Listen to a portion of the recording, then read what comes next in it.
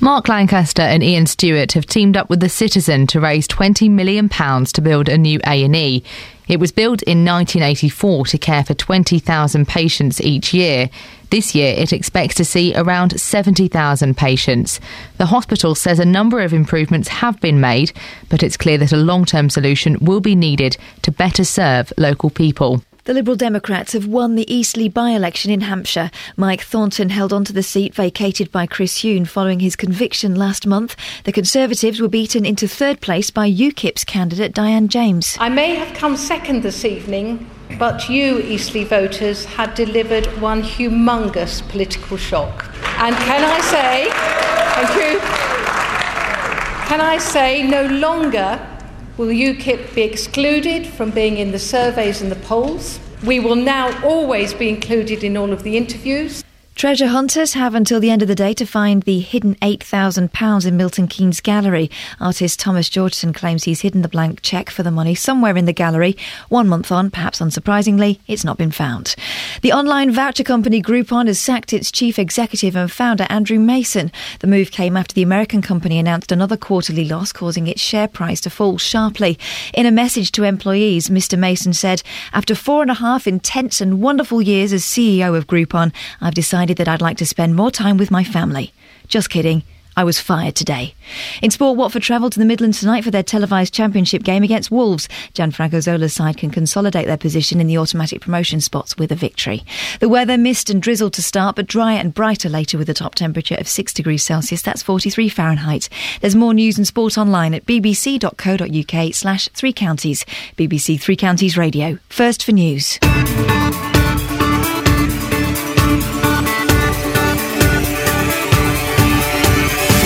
I love that statement from that Groupon boss. I'm spending more time with my family. Not really, I got sacked. You do that when you leave big companies. You kind of thrash out a statement where everyone pretends that it was an agreed thing and that you're all on the side and stuff like that. Not really, I got sacked. Morning, Iain Lee, BBC Three Counties Radio. Lots coming up. It's a Friday and in the office today, there was that kind of Friday feeling. We weren't all chomping down on crunchies, but there was that just kind of that vibe going on, a little bit playful. Hopefully we can contain ourselves to deliver you a professional and slick show. Yeah, right. That's going to happen. Coming up in the show this morning, Central Beds Council has recommended 7 locations for gypsy and traveller pitches. Well, residents were furious at the meeting yesterday. Police were called in to control the crowds. Our political reporter Paul Scoins was there. He'll be joining me next to explain exactly what happened. This is a story we talked about a few weeks ago. A cheque for £8,000 was apparently hidden in Milton Keynes Gallery back in January. Well, you've got until today to find it. We've been trying to track down the artist who put it there. We'll speak to a man on a mission, Justin Dealey, in a little bit.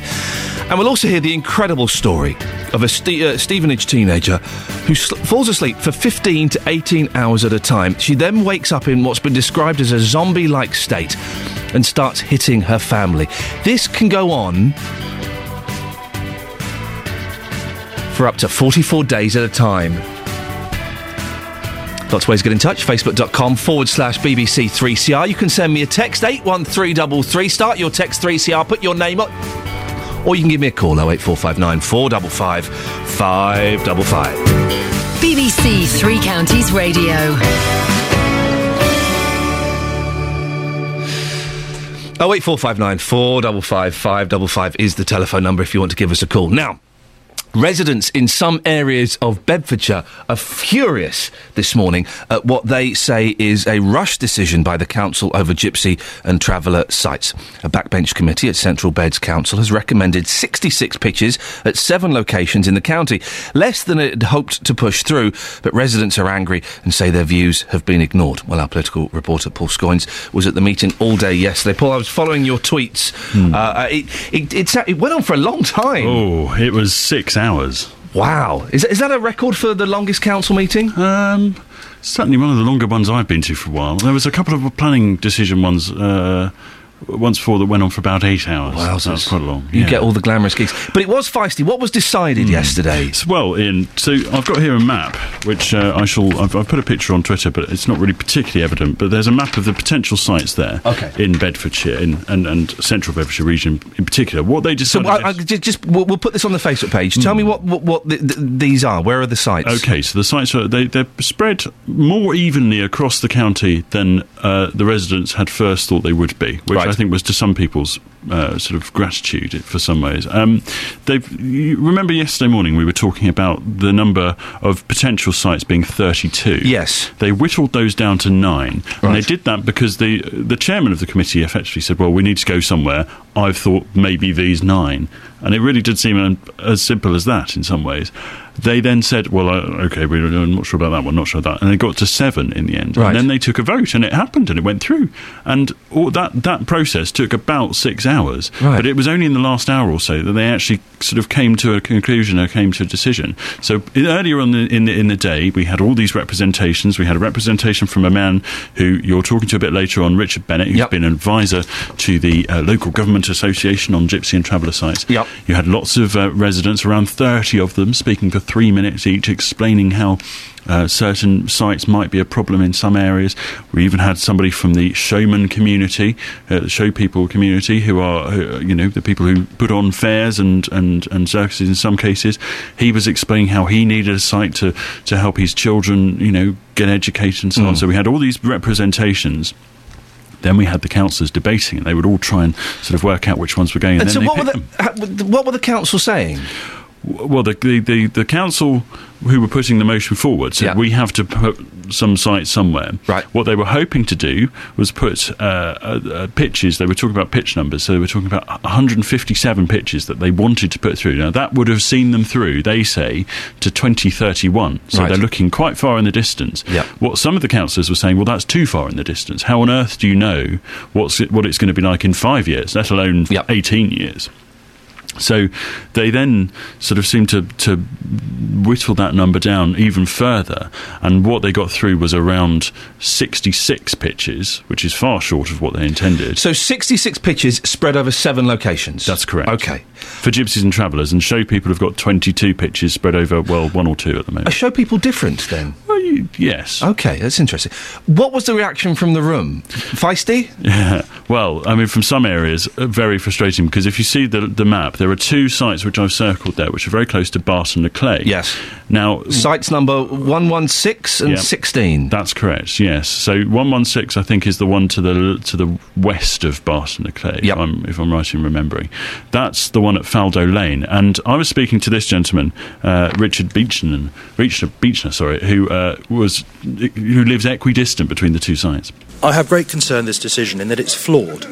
The committee seem not to have realised that the site referred to as Faldo Road, which is in Barton Parish, is in close proximity to a site known as 1 Green Acres, which is in Pullockshill Parish. As the crow flies, they are equidistant from our farm and farmhouse. The chairman of the committee, I am sure, did not fully understand the implications of 2 sites in different parishes not being that close as the crow flies. I feel this is a flawed decision because we are now unfairly presented with 2 sites on each of our farm boundaries. So obviously he says that there's major concerns about how that decision was reached.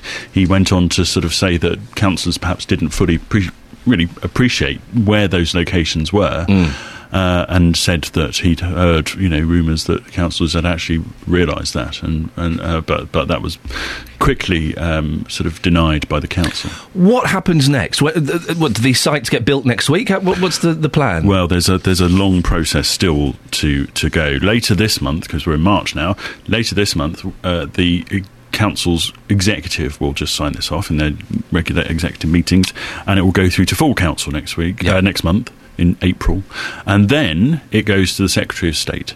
So they has to sort of officially sign it off, and then it will be sort of out to public consultation. There'll be a period where the residents will be able to have their say before it officially becomes part of the plan, which I think gets signed off 2014. Right. So there's still a bit of distance between this, but yesterday was significant insofar that it was the council's first efforts, I suppose, to put these sites into some sort of concrete sort of plan. We'll put this map on the Facebook page. We give this to Kelly. It's a little bit confusing, but hopefully people will be able to make sense of it. There may be better ones. Facebook.com/BBC 3CR. It got feisty. Police were called in and the doors were locked. They did. When I got there earlier on. I got there after Justin. Justin was already there. And I got there about 9:15 or so. And already the room was more or less full. And the room could hold 180. And that was including if they sort of opened the doors and took over the cafe and put up screens everywhere. So they had these huge big screens that were showing and relaying all this information. It was quite disconcerting when the councillor in front of me was talking and I suddenly saw myself on the big screen and had to stop playing with my mobile phone. But yeah, they had to shut the door at one point because the security guard said there's too many people in the building, we can't have any more. And you had this, not standoff, but it was close to, because you had the residents who were getting very frustrated, who couldn't, were worried they weren't going to be able to have their views, and they've got the security guards trying to stop them. A lot of passion there. Well, thank you for that, Paul. In the next hour, Justin's going to be live from Barton Le Clay with some very angry residents. Paul, before you go, punch first of the month. Ow. And no returns. Sort of abuse. Sort of. I got my mind set on you. I got my mind set on you. I got my mind set on you. Got my mind set on you. But it's gonna take money, a whole lot of spending money. It's gonna take plenty of money to do it right, child. It's gonna take time, whole lot of precious time. It's gonna take patience and time to do it, to do it, to do it, to do it, to do it, to do it right, child. I got my mind set on you. I got my mind set on you. I got my mind set on you. I got my mind set on you. And this time I know it's real, the feeling that I feel. I know if I put my mind to it, I know that I really can do it. I got my mind set on you, set on you. I got my mind set on you, set on you. But it's gonna take money,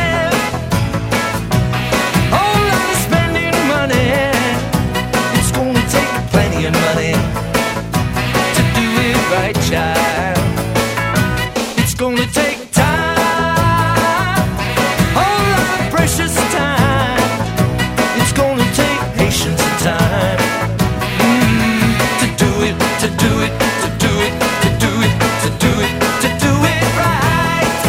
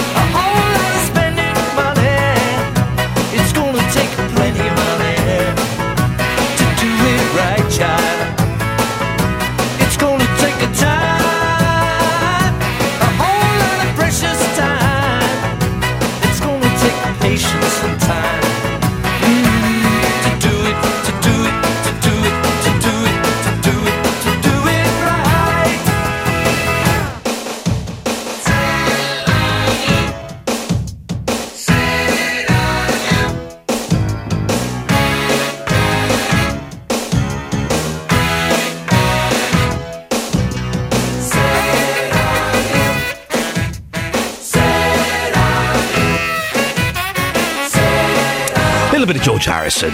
It was his birthday the other day. 70 years old he would have been. Do love a bit of George. Right, 6:15, nearly 6:16. Look at the time. Let's get the travel news now. Here's Russell Holding. Herts and Bucks travel. BBC Three Counties Radio. Morning, Ian. There's some disruption to train services this morning going through Milton Keynes. Both Virgin and London Midland saying trains unable to run through Wolverton at the moment because of overhead line problems. So delays and cancellations starting to affect those services. The roads don't seem too bad this morning. Still very early, I know. There's a little stretch of the A5 looking busy, according to my speed sensors, heading away from Milton Keynes towards the Stony Stratford area, but nothing else so far. Russell Holding, BBC Three Counties Radio. Thank you, Russell. Morning, it is 6:16. It's Friday the 1st of March. I'm Iain Lee and these are your headlines on BBC Three Counties Radio. Mid-Bedfordshire residents are vowing to fight plans for 7 new gypsy and traveller sites. The government is being urged to review the laws on undercover policing in light of complaints about officers having sexual relationships with women from groups they'd infiltrated. In sport, Rafa Benitez has told the BBC he has an excellent relationship with the Chelsea owner Roman Abramovich. This is despite his outburst earlier this week. The weather today for Beds, Herts and Bucks: mist and drizzle to start, drier and brighter later with a top temperature of 6 degrees. Coming up, a story that's been fascinating me. A cheque for £8,000 was allegedly hidden in Milton Keynes Gallery back in January. Well, you've got until today to find it. Reporter and qualified artist hunter Justin Dealey has been on a mission to track the artist down and find out if that cheque is actually there or whether it's a load of old guff. We'll find out how he got on before 6:30. BBC Three Counties Radio. There's 3 days of sport this weekend on BBC Three Counties Radio, and it all starts tonight. And Watford finally do take the lead! After the win over Derby moved them into second place. Breathing space for the Hornets at the midway point of the second period. Watford hope to strengthen their assault on automatic promotion away to Wolves. Touched in by Joel Ekstrand! And Watford have got that all-important second goal. Live championship commentary in Three Counties Sport. Tonight from 7, BBC Three Counties Radio. Back in... I'll put the right microphone on, shall I? Otherwise, the whole show would just sound like this, as though I'm off mic and quite distant. This is much more professional. Right. Back in January, we told you about one man's mission to get people interested in art in Milton Keynes. It was reported that artist Thomas Georgeson hid a blank cheque for £8,000 somewhere in Milton Keynes Gallery. If you found it, you could keep it. It was signed by him. You just wrote your name in the top. You could cash it in. Well, today is the deadline. It must be found or the artist will remove it from its hiding place. I think I know where he's hidden it. I daren't say it on the radio. The story gained huge national media attention, and our art correspondent Justin Dealey can tell us the very latest. Yeah, I've got an idea where he shoved that cheque. You reckon? Justin, well, Thomas Georgeson's the artist, and that's right. Yes, there was national news coverage about this. The 1 o'clock news phoned me up on the day this was announced because they thought we'd spoken to him.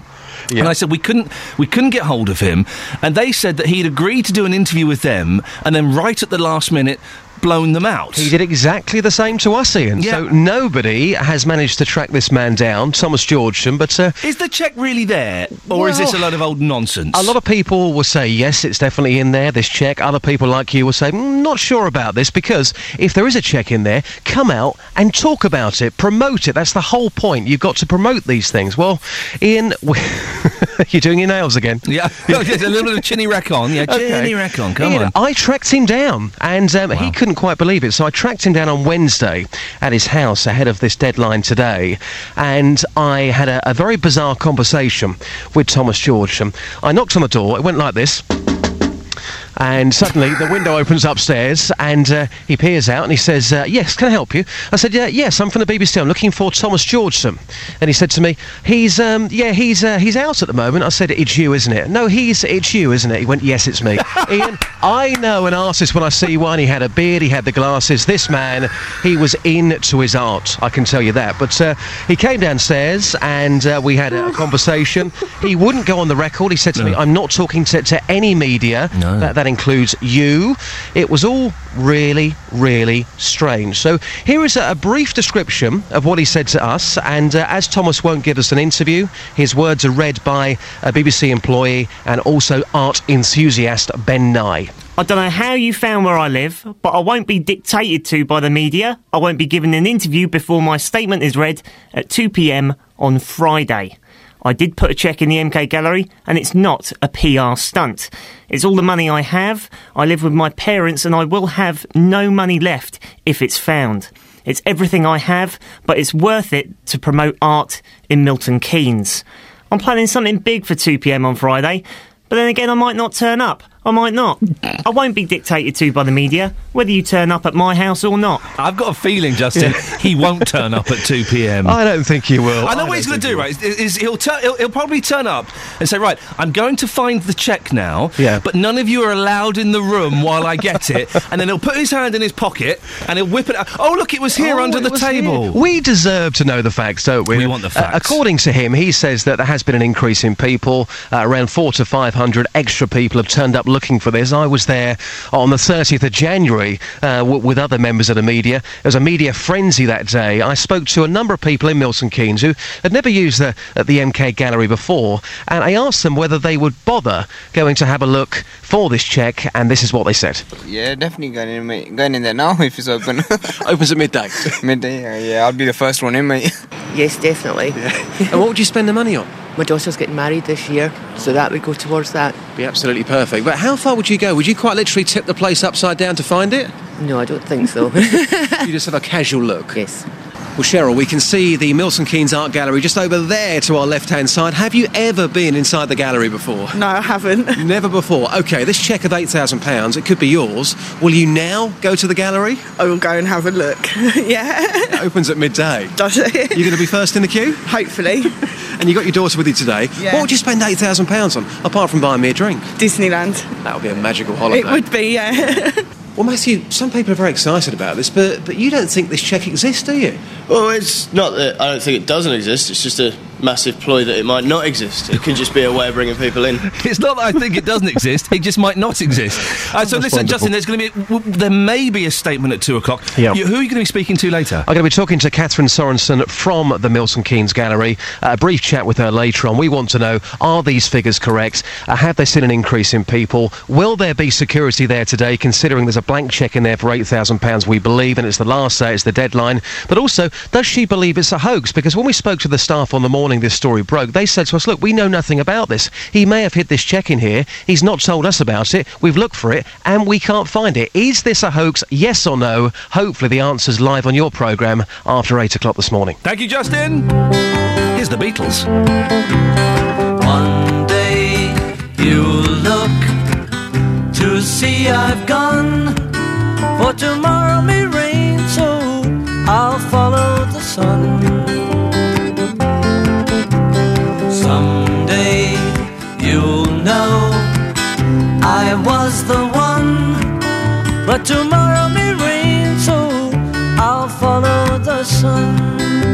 And now the time has come, and so my love I must go.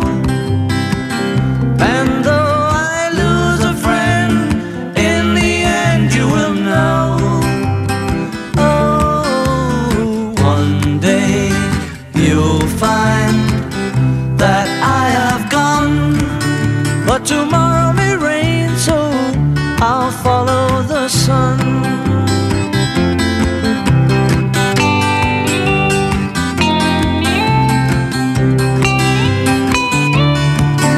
Yes, tomorrow may rain, so I'll follow the sun. And now the time has come, and so my love I must go. And though I lose a friend, in the end you will know. Oh, one day you'll find that I have gone, but tomorrow may rain, so I'll follow the sun. Isn't that great? I love that. I think that's from Beatles for Sale, although I could be completely and utterly wrong. 08459 455 555 is the phone number. Going back to this artist thing. Do you believe he's put that cheque there? I think that's going to be the whole thing. I'm suspicious. I think he'll come and go, the cheque never existed, but it got you talking about the cheque existing, and that was the art. I suspect that's the case. 08459 455 555 is the telephone number if you want to give us a call. Do you really believe that artist, Thomas Georgeson, has left a cheque for £8,000 in Milton Keynes Gallery? I'm suspicious. I was suspicious from day one. You would think that someone would have found it, because the staff would have been through that gallery with a fine-tooth comb looking for it. The punters would have been in there all over the shop. And if that cheque's not in that gallery, what do you think about Thomas Georgeson? Are you angry with him? Or do you think, fair play? No, he's got people talking. He's got things all, he's got people going to the gallery discussing art. 08459 455 555. Now, a campaign has been launched to raise £20 million to pay for a new A&E department at Milton Keynes Hospital. The Citizen newspaper and Milton Keynes' 2 MPs are behind the idea. They say with a growing population, the unit has outgrown its purpose. Well, Olga Norford is the editor of The Citizen. Morning, Olga. Good morning. Why have you decided to start this campaign? Well, I think we appreciate that, the problems associated with the hospital, our post bag sort of would indicate that. And it's not just sort of the hospital in general, but A&E. And I think, like anybody else, I think if you've experienced A&E at all, you'll know that not only can it be traumatic, but it can be an extremely long wait. The thing is, it's a facility that obviously is doing the best it can. However, we do know that it was built to sort of cater for just 20,000 patients, and it's now used by 73,000 patients. So I think that tells its own story. It's just outgrown its purpose. The site is too small.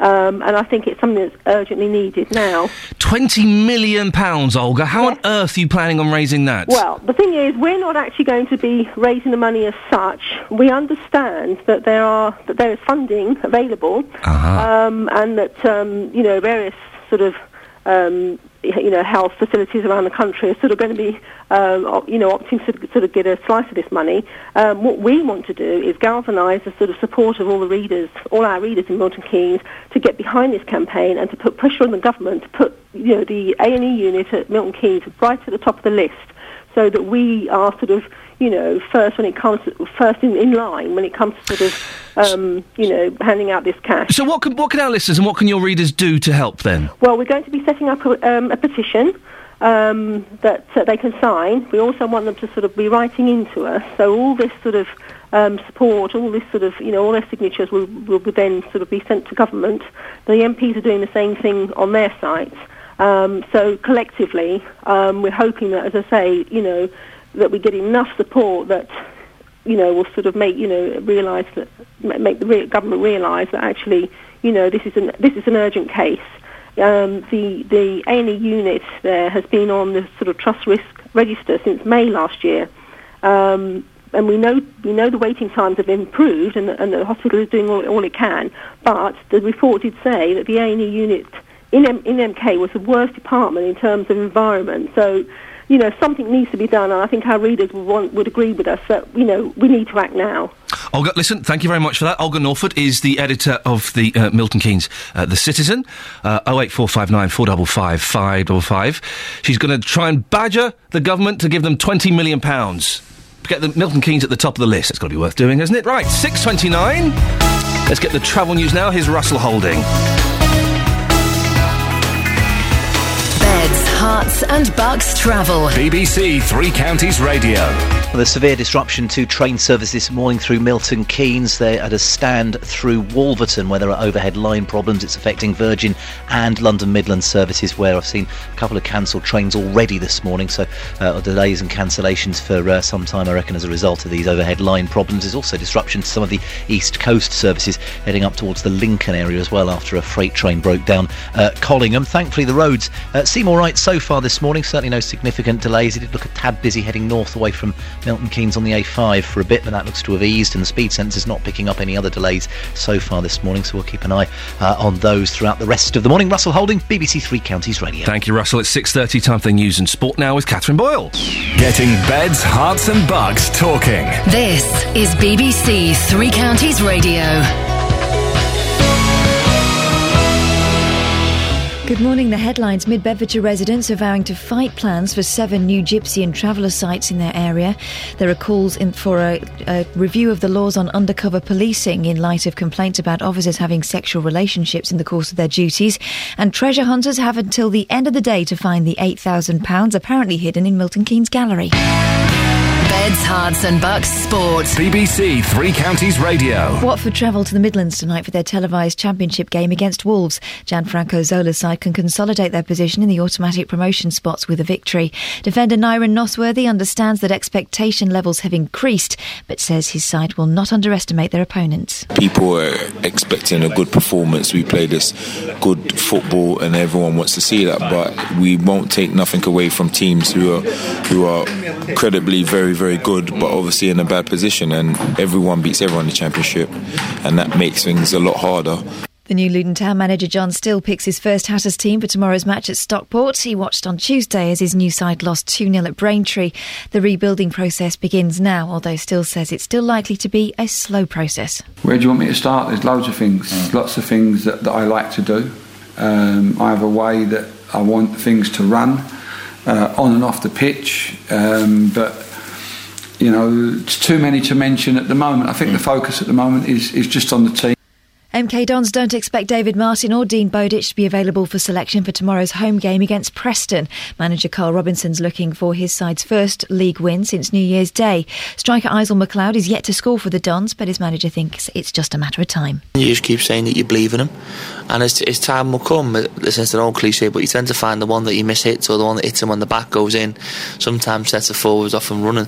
There's no logical reason to forwards scoring goals other than the fact that once they get one or two, confidence and freedom comes back into the game. And that's your latest news and sport. More from me at 7 o'clock. What do you think about this artist, Catherine Boyle? He reckons he's put an £8,000 cheque in the Milton Keynes Gallery. Yeah. Are you you're a news hound. You can sniff out the news. You're constantly sniffing out the news, literally and metaphorically. I can smell something, but it's not news. The BBC in Beds, Hearts and Bucks. This is BBC Three Counties Radio. I told you there's this weird kind of Friday feeling vibe going on. Everyone's feeling a little bit naughty today. Morning, this is Iain Lee, BBC Three Counties Radio. Coming up in the next hour, hear the incredible story of a Stevenage teenager who falls asleep for 15 to 18 hours a day. She then wakes up in what can only be described as a zombie-like trance and then attacks herself and her family. And later on in the show, I'll be speaking to my adopted nan, Nanny Iain, who sent me a lovely letter this week. What a lovely letter she sent me. Every Friday, she comes on and she reviews the latest BBC introducing track. This week, it's the turn of Hertfordshire band Hollow Crowns. Now, can you believe it's a year ago, kind of to the day, it was a leap year, so it was the 29th of February, that we lost Davy Jones of the Monkees. Well, it's very sad, of course, but it means I get to play a Monkees track yesterday and a Monkees track today. Sing Hosannas. Take the last train to Pottsville and I'll meet you at the station. You can be here by 4:30 'cause I've made your reservation. Don't be slow. No, no, no. No, no, no. 'Cause I'm leaving in the morning and I must see you again. We'll have one more night together till the morning brings my train and I must go. No, no, no. No, no, no. And I don't know if I'm ever coming home. Take the last train to Pottsville. I'll be waiting at the station. We'll have time for coffee, flavored kisses, and a bit of conversation. Oh, no, no, no. Oh, no, no, no.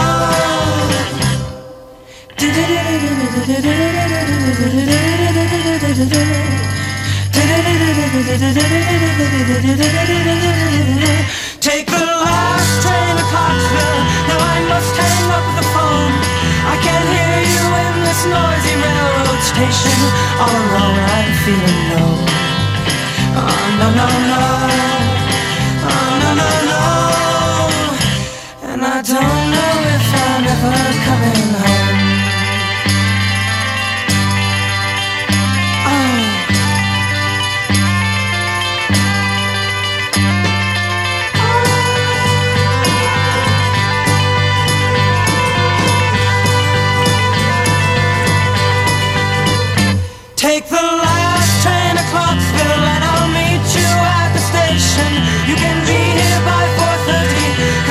made your reservation, don't be slow. Oh, no, no, no. Oh, no, no, no. And I don't know if I'm ever coming home. Take the last train to Clarksville. Take the last train to Clarksville. Take the last train to Clarksville. Take the last. Oh man, Last Train to Clarksville, the Monkees. Now, imagine you fall asleep for 15 to 18 hours a day. Then you wake up in this kind of strange zombie-like state and you start hitting your family and then harming yourself. Well, those episodes can go on for 44 days at a time. That's exactly what happened to Lois Wood from Stevenage. It's thought that she's one of 65 sufferers of the rare neurological condition Klein-Levin syndrome. But it's having a detrimental effect on the 14-year-old grade A student. Serena Farrow went to meet her and her mum Seta. She was being particularly violent towards herself. She was punching the wall. She was headbutting the wall. A big egg on her head. I had to wash blood off the wall. And she had no idea. When she woke up, me and her sister were trying to butterfly her fingers up and strap her up. And she just woke up in tears. She said, why do I hurt? Why do my hands hurt? Why does my head hurt? And so very, very confusing for her. Heartbreaking, soul-destroying for us.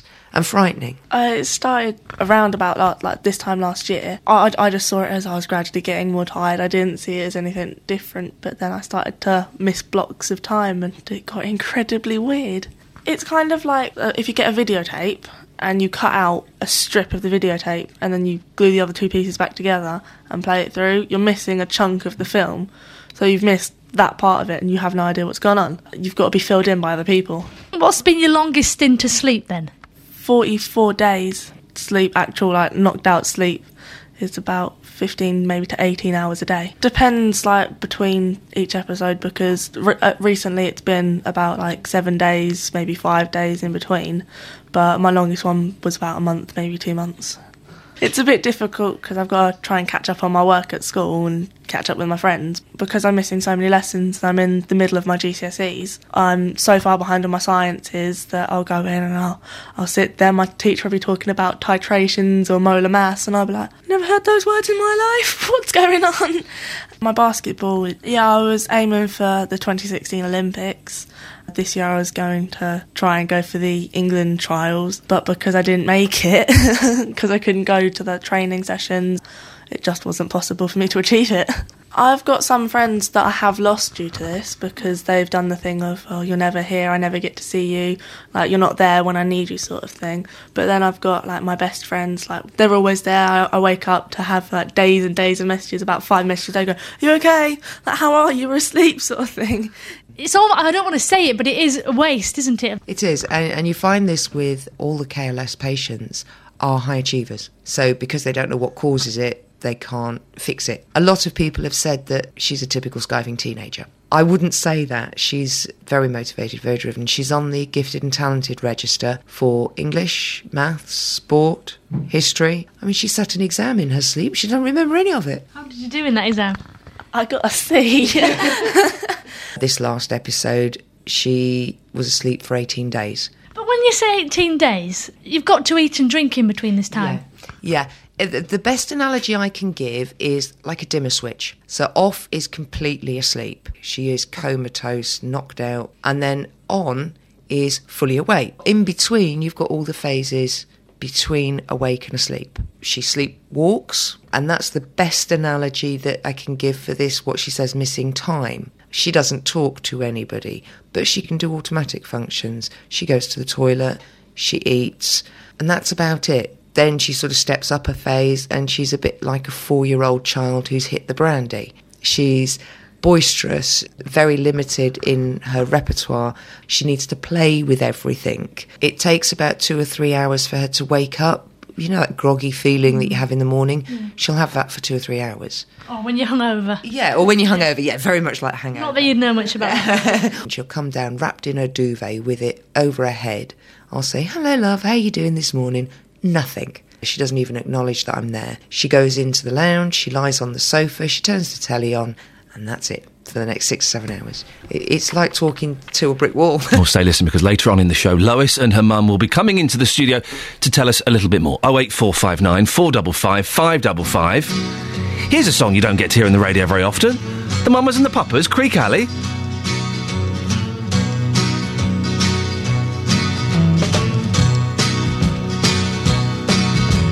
John and Mitchie were getting kind of itchy just to leave the folk music behind. Saul and Denny working for a penny, trying to get a fish on the line. In a coffee house, Sebastian sat, and after every number they passed the hat. McGuinn and McGuire's just a getting higher in L.A., you know where that's at. And no one's getting fat except Mama Cass. Solly said, Danny, you know there aren't many who can sing a song the way that you do. Let's go some. Danny said, Solly, golly, don't you think that I wish I could play guitar like you? So Danny and Sebastian sat at the night out, and after every number they passed the hat. McGuinn and McGuire still are getting higher in L.A., you know where that's at. And no one's getting fat except Mama Cass. When Cass was a sophomore, planned to go to Swarthmore, but she changed her mind one day. Standing on the turnpike, thumb out the hitchhike, take her to New York right away. When Jenny met Cass, he gave a love bomb. Called John and Saul, and that was the mud bump. McGuinn and McGuire couldn't get no higher, but that's what they were aiming at. And no one's getting fat except Mama Cass. Mugwumps, high jumps, low slumps, big bumps, don't you work as hard as you play. Make up, break up, everything is shake up, yes, it had to be that way. Sebastian and Saul form a spoonful. Shelton and Danny getting very tuneful. McGuinn and McGuire just a catching fire in L.A., you know where that's at. And everybody's getting fat except Mama Cass.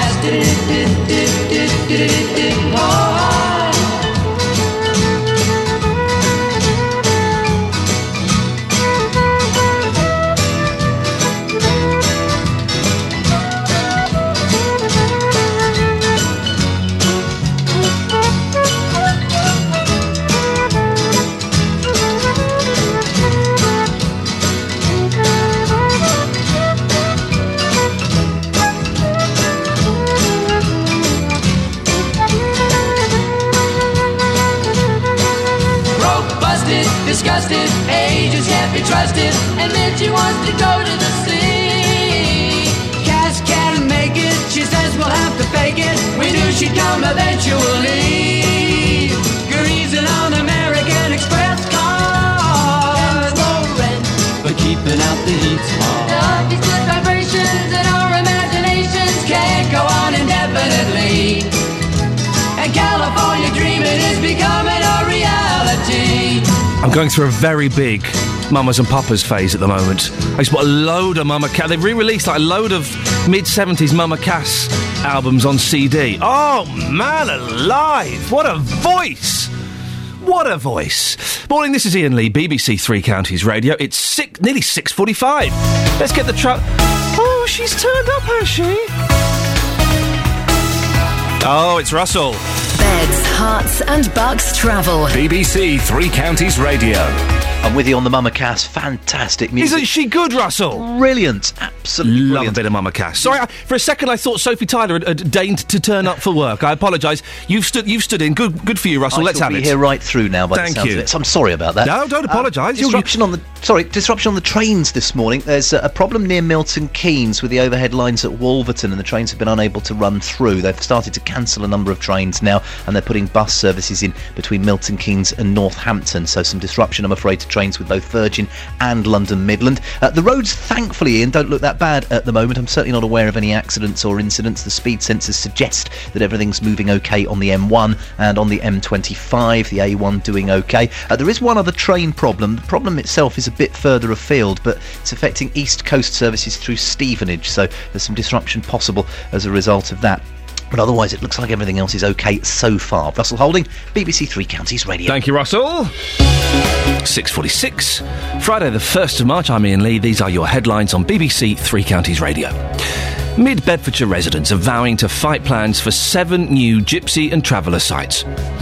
There are calls for the laws on undercover policing to be reviewed in light of complaints about officers having sexual relationships in the course of their duties. In sport, ahead of tonight's game against Watford, Wolves manager Dean Saunders is vowing to turn the club around and save them from relegation. Coming up before 7, I'll be speaking to my adopted nan, Nanny Eileen. Every Friday, she comes on the show and reviews the latest BBC introducing track. This week, it's the turn of Hertfordshire-based band Hollow Crowns. But before that, here's the latest weather with Elizabeth Rosini. Beds, Hearts and Bucks weather. BBC Three Counties Radio. Hello, a very good morning to you. Cause for celebration today, a pinch and a punch, the first day of the month. Happy St David's Day, and it's the first day of the meteorological spring after what seems like a very long winter. Unfortunately, though, it's going to be anything but spring-like today. Really rather cloudy and dull. We are kicking the day off on a milder note than we've been seeing recently. Temperatures around sort of 3-4 degrees Celsius for the most part, but it's going to be really rather cloudy. We've got some mist patches out there this morning. Rather murky start to the day. That will gradually lift to low cloud, and that's going to stick with us for the rest of the day and indeed for much of the weekend as well. Some outbreaks of drizzle at times, just spits and spots. Nothing particularly significant in terms of rainfall. Certainly a drier afternoon. We've still got that northeasterly breeze. It's fairly light, but it will be noticeable in more exposed areas. Lots of cloud around for the rest of the day, and temperatures only up to around 5 or 6 degrees Celsius later on for Hatfield, Dunstable for Aylesbury, Great Missenden as well, 6 degrees Celsius here. That's 43 in Fahrenheit, might just squeak up to 7 somewhere, you never know. Into this evening and overnight, it's going to be cloudy. It'll feel quite chilly as well. Temperatures down to 2 or 3 degrees Celsius. The winds will drop out, some mist patches again into tomorrow. Grey and dull generally over the weekend, but at least it will stay dry. Something a little bit more spring-like coming our way by Monday. Some nice spells of sunshine. That's the forecast. Thank you very much, Elizabeth. There are so many ways to listen to Three Counties Radio. On FM 95.5, 103.8 and 104.5. On AM 630 and 1161. Online at bbc.co.uk/Three Counties. And now on DAB Digital Radio. Search for us, BBC 3CR. Bringing local radio to you in more ways than ever. BBC Three Counties Radio. This is Iain Lee on BBC Three Counties Radio. Now, BBC Introducing supports the unsigned, undiscovered and upcoming musicians and groups from the Three Counties. If you're making music, upload your best tracks, not the rubbish ones. We don't want the rubbish ones. Okay, we want the best ones, of course, to bbc.co.uk/introducing, and you might get your music heard on the radio. Even better, you might get your music listened to by none other than my Nanny Eileen. Morning, Nanny Eileen. Good morning, Ian. Reviewed is the word I was trying to think of there. I have the same problem myself, trying to think of the right word sometimes. I tell you what it is. I slept terribly last night, Nanny Eileen. I've got that thing where my mouth is 2 seconds ahead of my brain, and so my brain's my timing is all off this morning. Ah. How are you, my love? You good? I'm very good, thank you. I was out drumming last night, and it really is good. Where were you drumming, Nanny Eileen? In St Albans, in a drumming circle. And tell me about this drumming circle. How many people are in it? Well, it varies. You know, last night I think there was about 15 of us. And how does it work? What do you do in a drumming circle? Well, you drum, obviously. Well, I've got a Native American hoop drum. Oh. I've also got a djembe, but the djembe is a bit difficult to What on earth is a djembe? Pardon? The African drum with the waistline. Oh, okay, yes. You know the one I mean? Yeah. Great fun. Lovely. But it gives you that feel-good factor, and actually, scientifically, they've discovered that it is very good for lowering the heart rate. Wow. If you have heart problems, you know. Do you fancy doing some drumming with me now? No. Oh, you don't fancy a bit of... But I did enjoy Mama Cass. Mama Cass was great, wasn't she? Oh, that was brilliant. Love a bit of Mama Brilliant. Cass. I might sneak in some Mama Cass CDs next week and play something a little bit more unusual. I got your letter, Nanny Eileen. Thank you so much. You're very welcome. You're very lovely. It turns out you're a lovely, lovely lady. Oh. And I'm going to reveal one bit in the letter. Nanny Eileen was worried that my tongue was in my cheek and that I would be kind of laughing at you. Yeah. And then you spoke to your friend and you went, no. You went, no, Ian's fine. I've heard Ian before, and he'll be doing it with respect and love. Yes. And that's what this is all about, Nanny Eileen. Yes, I accept that. Good, and I'm glad you accept that. Now listen, it's the BBC introducing. Yes. We played a very sad track last week that brought back lots of emotions in all of us, I think. It was very powerful, wasn't it? Yes, it was, very. This week it's a group of young lads, it says on my screen. Oh, brilliant. Look, you're in. All young lads, Nanny Eileen, yes, please. They're from Stevenage. Yes. And they're called Hollow Crowns. Yes. The track is called Strings. Yes. Should we have a little listen and then a chat afterwards? Okay. All right, my dear, let's have a listen and see what noise they make.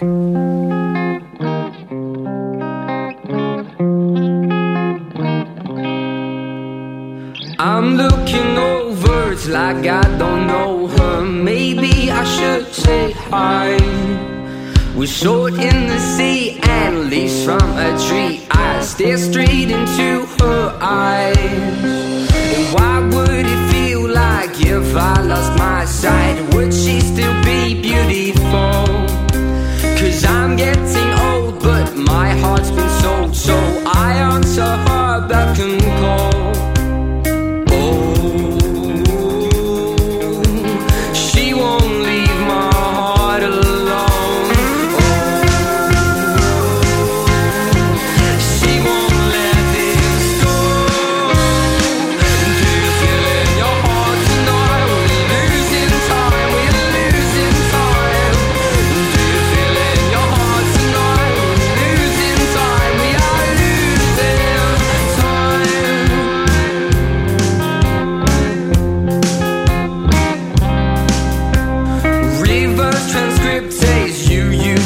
Overtake every part of me, and my chromosomes are not built of stone. Why is that so hard to see?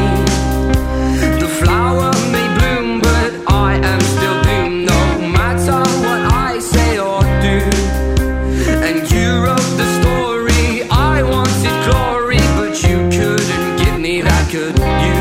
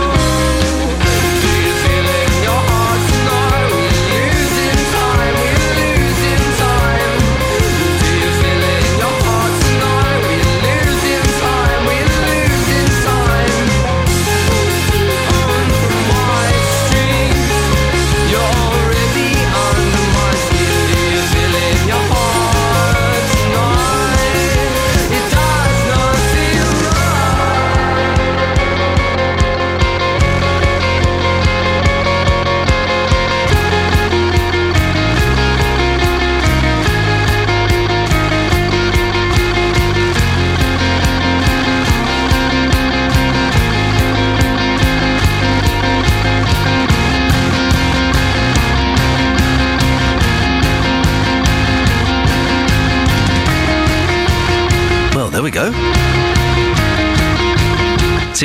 What a fun song. That's our BBC introducing track of the week. It's called Strings by Hollow Crowns from Stevenage. Well, listening to that is my adopted grandmother, Nanny Eileen. Nanny Eileen, what did you make of that? And speak frankly, speak as you find. I liked it. Sorry? I liked it. Did you? Oh, yes. Why did you like it? I liked the instrumentals. Yes? I liked the energy that was coming from them. Lot of energy. Yes. Lot of energy. But it reminded me a little bit of Under the Bridge by the Red Hot Chili Peppers, mixed with a little bit of Kooks, mixed with quite a huge dash of Franz Ferdinand. Are they bands that you're familiar with? No, they're not. Oh, you'd like Franz Ferdinand. Ah, yes. Yeah, you'd like them, I think, yeah. Yes. So how did it make you feel? Did it make you feel jolly? A bit thoughtful, actually, but I did like the rhythms. I couldn't hear the words clearly. Some of the words that I did get were a little bit bothersome, you know, but the rhythm of it... Yeah. Yes, I enjoyed that. They're good, aren't they? They're very, very, very powerful. Yes, very yes. powerful. I tell you what. Listen, the BBC introducing team is listening. I'm worried that we keep sending you on a downer, Nanny Eileen. I don't. But BBC introducing team next week. Can we have like a really fun, uplifting song for Nanny Eileen, please? I don't want to ruin your weekend by getting you all melancholy. Oh no, you don't. Don't worry. What are you doing this weekend, Nanny Eileen? Not a lot actually. Not a lot. Just chilling. No, I'll go into Hitchin this afternoon, into St Albans to see a friend tomorrow at the market. Oh, lovely. Yes. I like my nice quiet weekends. I like nice quiet weekends, but with a 3-year-old and a 1-year-old. Oh, have you? Yeah, I don't get it. Next time we meet, I'll show you a picture of them. Oh, I'd love to see. Show you a picture of the boys. And has Velvet settled down? Velvet, Velvet is, for those who don't know, Velvet is my cat. We moved 3 weeks ago. She's kind of settled down, but we've had her food and her water upstairs, and we're now trying to move it downstairs. So she's not eaten for 3 days. Oh, bless her. Because she won't go downstairs to eat the food. Oh. But I'm going to leave it down there because when she gets hungry, Nanny Eileen, she will find it, and she needs to start exploring the house a little bit more. Yes. Well, listen, lovely to talk to you. Lovely to meet you last week, and thank you so much for your letter. But I do think these new groups, I do admire them so much because all this music is coming from their hearts and their souls. You're right. And what a powerful phrase. And I'm sure that will give the Hollow Crowns from Stevenage a real lift hearing that on a Friday morning. Take care, Nanny Eileen. Speak to you later on, my dear. You. Bye. There we go. What a lovely lady. I met her last week when we were out in the square in Luton. Absolutely. This lady turned up. I said, hello, my love. What's your name? Eileen. Oh, my goodness. It's Nanny Eileen. And she was absolutely charming. And then she sent me... this week I came in and I was feeling a little bit down. It was a tough week last week. And I got this lovely letter from Nanny Eileen, and it was marvellous to get. So thank you very, very much for that. I really want to get your thoughts on this, in inverted commas, artist who claims to have left a cheque for £8,000 in Milton Keynes Gallery. Today is the last day to find it. He may, or he may not, give a little press statement at 2:00 this afternoon. This is my opinion, and my opinion only. I suspect that there is no cheque in the gallery. And he kind of said this, not realising this would get national, nay, international press coverage. And now Thomas Georgeson is panicking slightly because he potentially, and this is again just my opinion, not the opinion of the BBC, could potentially be outed as a hoaxer. If he were, would you hate him for it, or would you think, fair play? No, well done, he's done something a little bit different. Done something a little bit brave and bold. Does it matter if it's a hoax? Will you feel cheated if there is no cheque for £8,000 in Milton Keynes Gallery? 08459 455 555. You can text as well on this one, 81333. Start your text 3CR and do put your name on your text, otherwise it ain't getting read out. Here's the travel with Russell. Beds, Hearts and Bucks travel. BBC Three Counties Radio. Well, severe disruption into train services north of Milton Keynes. Nothing running between Milton Keynes and Rugby because of overhead line problems. Wolverton is a replacement bus from Milton Keynes to Northampton to connect with trains from there. That's affecting both London Midland and Virgin train services. Roads not bad, but very slow on the North Orbital Road, the A405, just off junction 21A of the M25, Bricket Wood. Russell Holding, BBC Three Counties Radio. Russell, thank you very much indeed. Coming up after 7, we'll be speaking to a gentleman, Richard Bennett, who was at this meeting yesterday, the council meeting, to discuss traveller and gypsy sites. And he really, well, the audience, I don't think that's quite the right word, but the people there were quite wound up by what he had to say about the gypsy and travelling community. We'll find out exactly what he said after the news. Here's Catherine Boyle. Getting beds, hearts and bucks talking. This is BBC Three Counties Radio.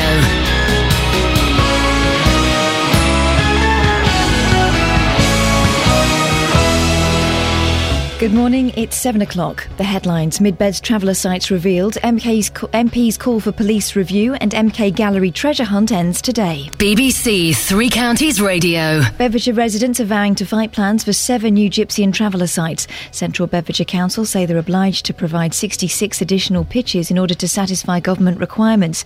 The locations revealed late yesterday are Tingrith, Caddington, Biggleswade, Potton and Letchworth, as well as 2 near Barton le Clay, where Mandy Hudson lives. I feel that we're kind of a little bit surrounded. It's going to give a distinct impression when you enter the village and when you leave the village. So, yeah, obviously it has an impact, but I can't say if we've done any worse or any better than any other village, to be honest. We shouldn't be pitted against each other. The government's being urged to review the laws governing undercover policing. The Home Affairs Committee made the recommendation after considering the cases of policemen who'd had sexual relationships with women from groups they'd infiltrated as part of their duties. MPs are joining forces with the local paper to buy Milton Keynes General Hospital a new A&E department. Jessica Cooper has the details. Mark Lancaster and Iain Stewart have teamed up with The Citizen to raise £20 million to build a new A&E. It was built in 1984 to care for 20,000 patients each year. This year, it expects to see around 70,000 patients. The hospital says a number of improvements have been made, but it's clear that a long-term solution will be needed to better serve local people. The Liberal Democrats have won the Eastleigh by-election in Hampshire. Mike Thornton held on to the seat vacated by Chris Huhne following his conviction last month. The Conservatives were beaten into third place by UKIP's candidate Diane James. I may have come second this evening, but you, Eastleigh voters, had delivered one humongous political shock. And can I say, thank you, can I say no longer will UKIP be excluded from being in the surveys and the polls. We will now always be included in all of the interviews. Time is ticking away to find the hidden £8,000 in Milton Keynes Gallery. Artist Thomas Georgeson claims he's hidden a blank cheque for the money somewhere in the gallery. A month on, perhaps unsurprisingly, it's not been found. The online voucher company Groupon has sacked its chief executive and founder Andrew Mason. The move came after the American company announced another quarterly loss, causing its share price to fall sharply. In a message to employees, Mr Mason said, "After 4.5 intense and wonderful years as CEO of Groupon, I've decided that I'd like to spend more time with my family. Just kidding, I was fired today." In sport, Watford travel to the Midlands tonight for their televised championship game against Wolves. Gianfranco Zola's side can consolidate their position in the automatic promotion spots with a victory. The weather, mist and drizzle to start, but drier and brighter later with a top temperature of 6 degrees Celsius, that's 43 Fahrenheit. There's more news and sport online at bbc.co.uk/3 counties. BBC Three Counties Radio. First for news.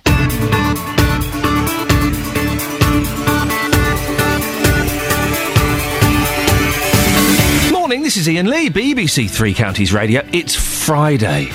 Oh, the weekend. What have I got planned for this weekend? Nothing. Yeah, nothing. I might be going out for dinner with my wife this evening for the first time in 8 months. That's what happens when you have kids. You see, that's what happens when you have kids. 8 months. We might go out, wouldn't that be nice? Lots coming up on the show this morning, and as always, keen to get your opinions on them. Some of the stuff we're talking about between now and 8 o'clock. 7 sites for gypsy and traveller pitches have been recommended for central Bedfordshire. Residents of Barton are furious. Well, our reporter Justin Dealey is going to meet them to find out why. If you want to see where these 7 sites are, have a look at our Facebook page. We've put a little map up there and highlighted the 7 sites in blue. Facebook.com/BBC3CR. What do you think of the locations that have been chosen?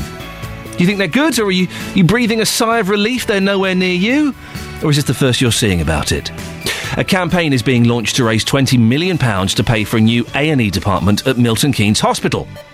I'll be speaking to MK South MP Iain Stewart to find out why he's supporting it. And we'll hear the story of a Stevenage teenager who falls asleep for 15 to 18 hours at a time. She then wakes up in a zombie-like state and starts hitting her family. This can go on for up to 44 days at a time. Lois Wood and her mum will be in the studio to tell us more. Facebook.com/BBC3CR. You can have a look at the traveller and gypsy sites there. You can text in 81333, starting your text 3CR, or look, the entire switchboard, all 12 lines are free and empty. 08459 455 555. BBC Three Counties Radio. residents in some areas of Bedfordshire are furious this morning at what they say is a rushed decision by the council over gypsy and traveller sites.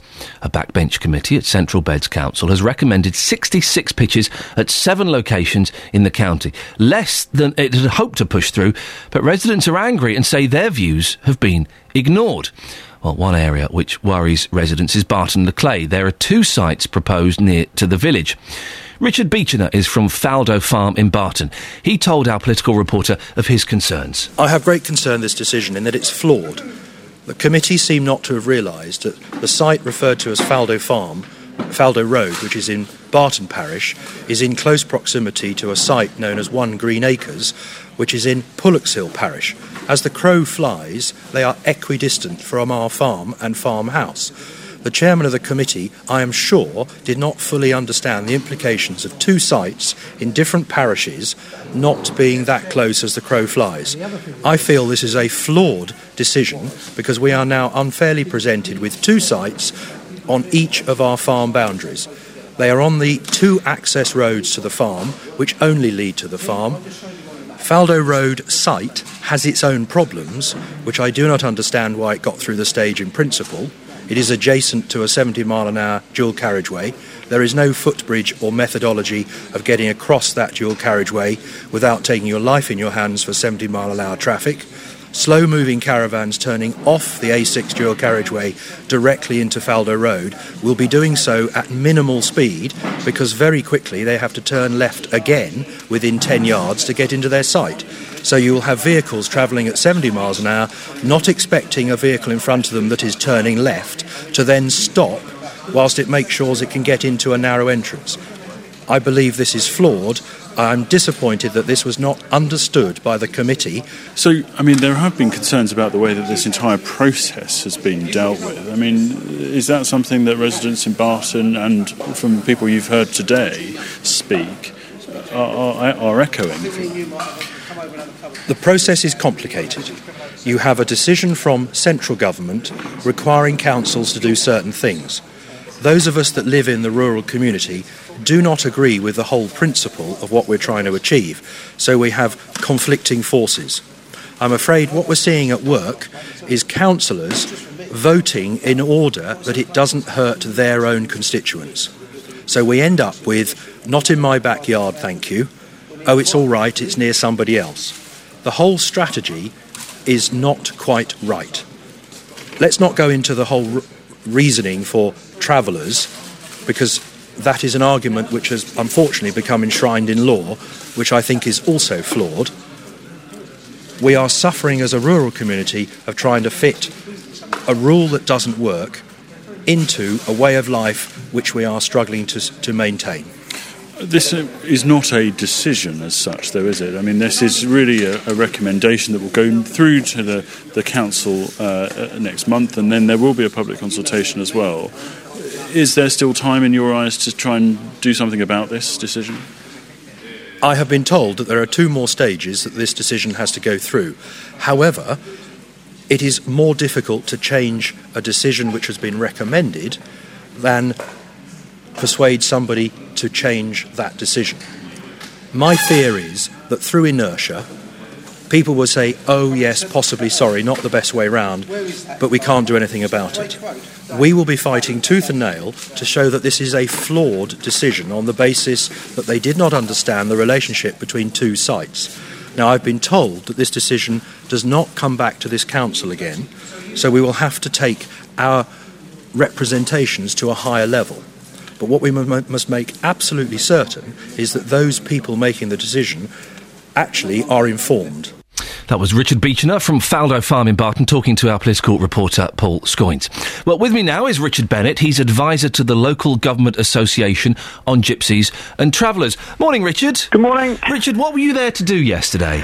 I was invited to the committee so that they could have an up-to-date view of what the government was requiring of them, to try and explain to the settled community, those attending, exactly what the options were for the council, and also to give a little bit of background as to why the government has taken the steps that it has. Because, there's a shocking shortfall of pitches for gypsies and travellers. We're got nearly 3,200 gypsies and travellers who are homeless in the country.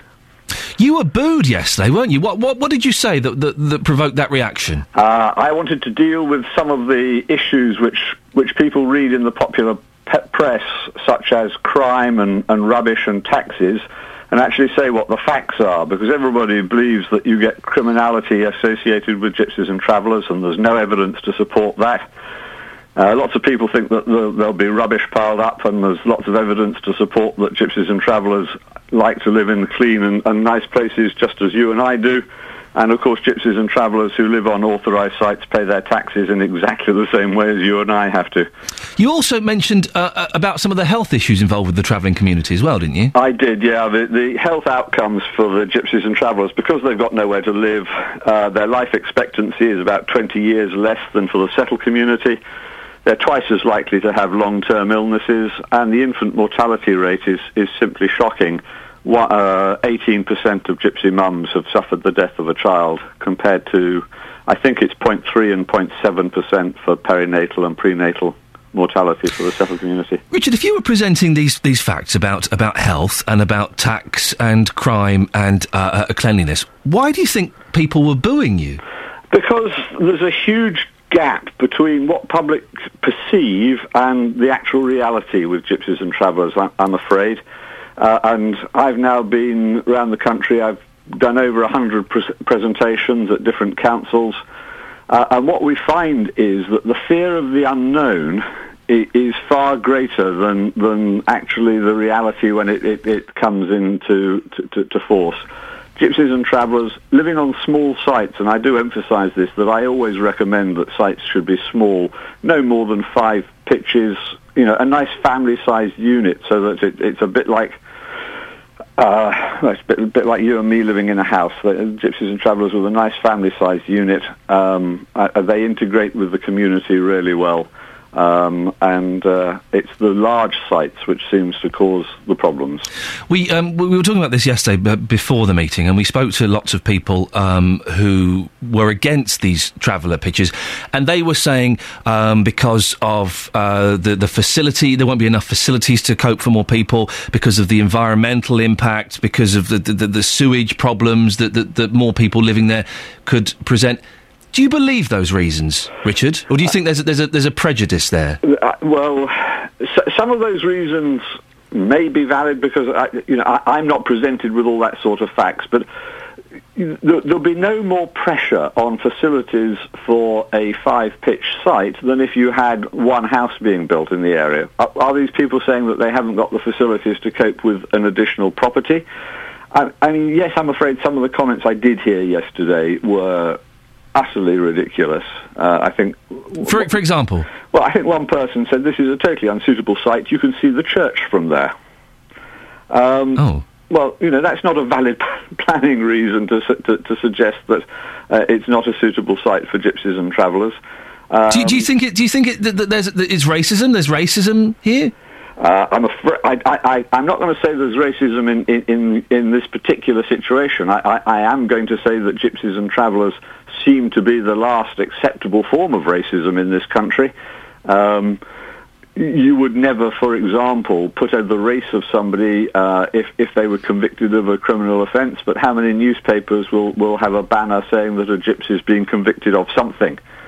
You wouldn't say that of any other race. You wouldn't say an Englishman or a Scotsman's been convicted of an offence.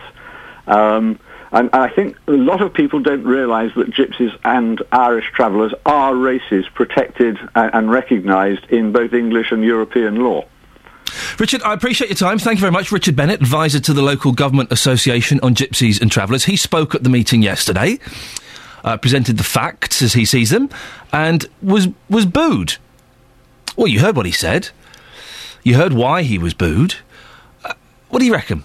08459 455 555. He says that and he has the evidence to back this up. I have no reason to doubt this. He says that the reports of crime and the gypsy sites being dirty, that it's a myth. That more often than not, there's no increase in criminal activity.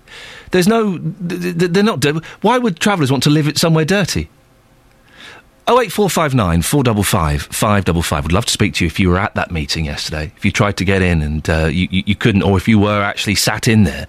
Go to the Facebook page, facebook.com/BBC 3CR. There is a map of the 7 sites that got the thumbs up yesterday. What do you think? 08459 455 555. 7:15 now, travel news. Russell Holding. Beds, Herts and Bucks travel. BBC Three Counties Radio.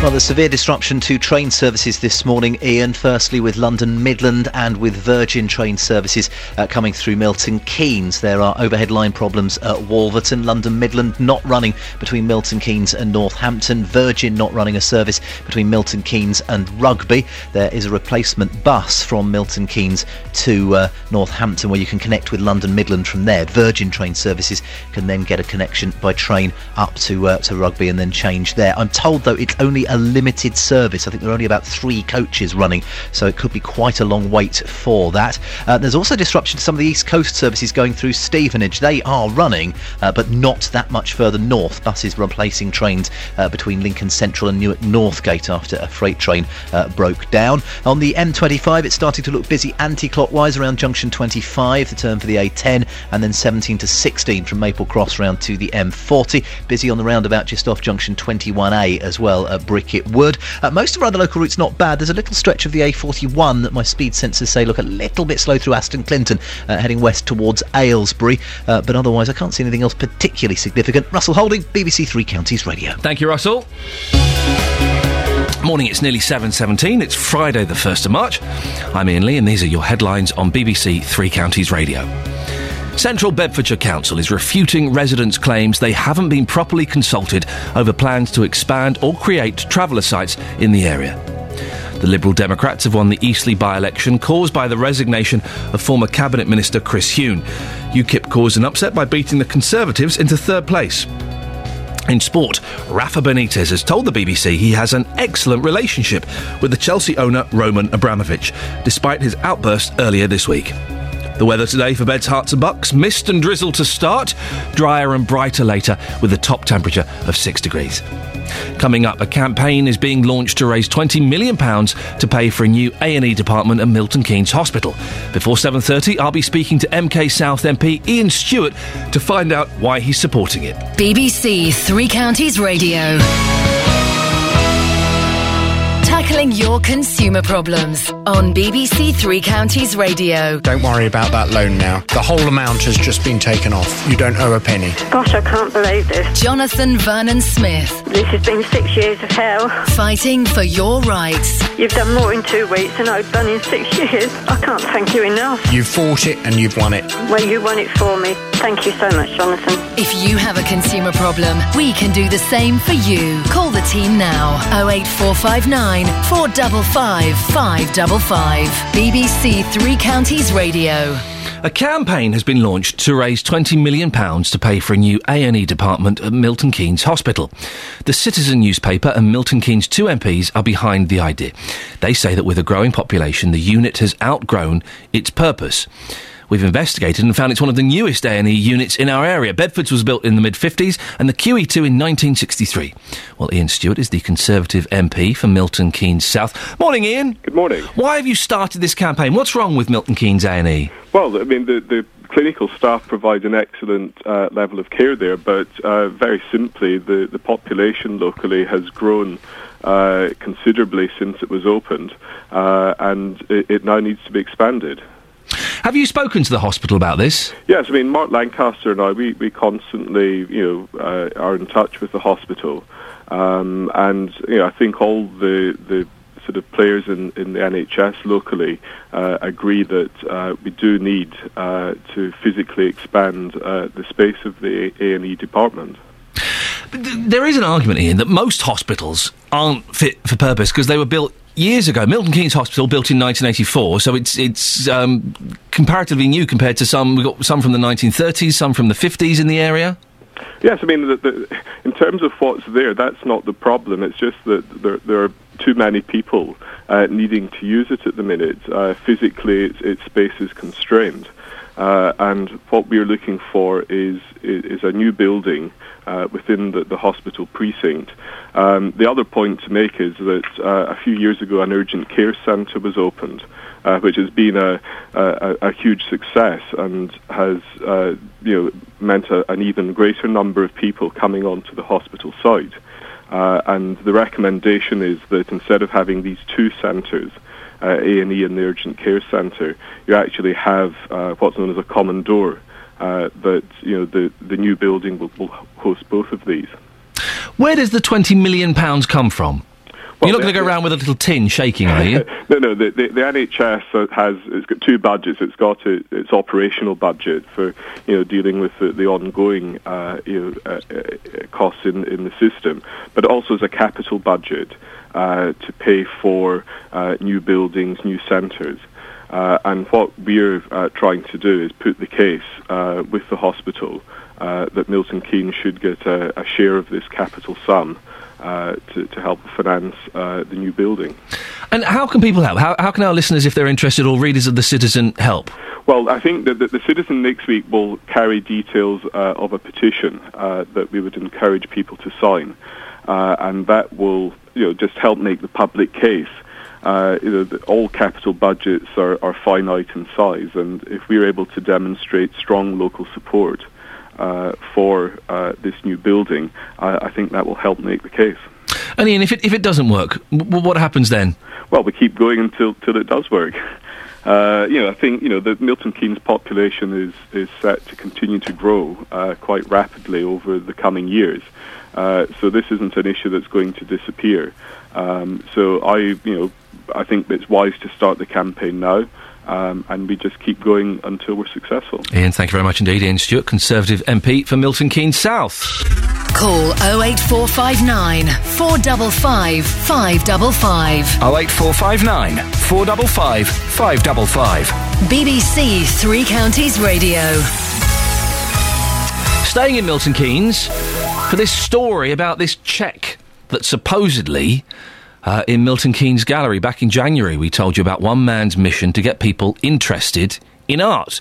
It was reported that Bucks artist Thomas Georgeson hid a blank cheque for £8,000 somewhere in the Milton Keynes Gallery.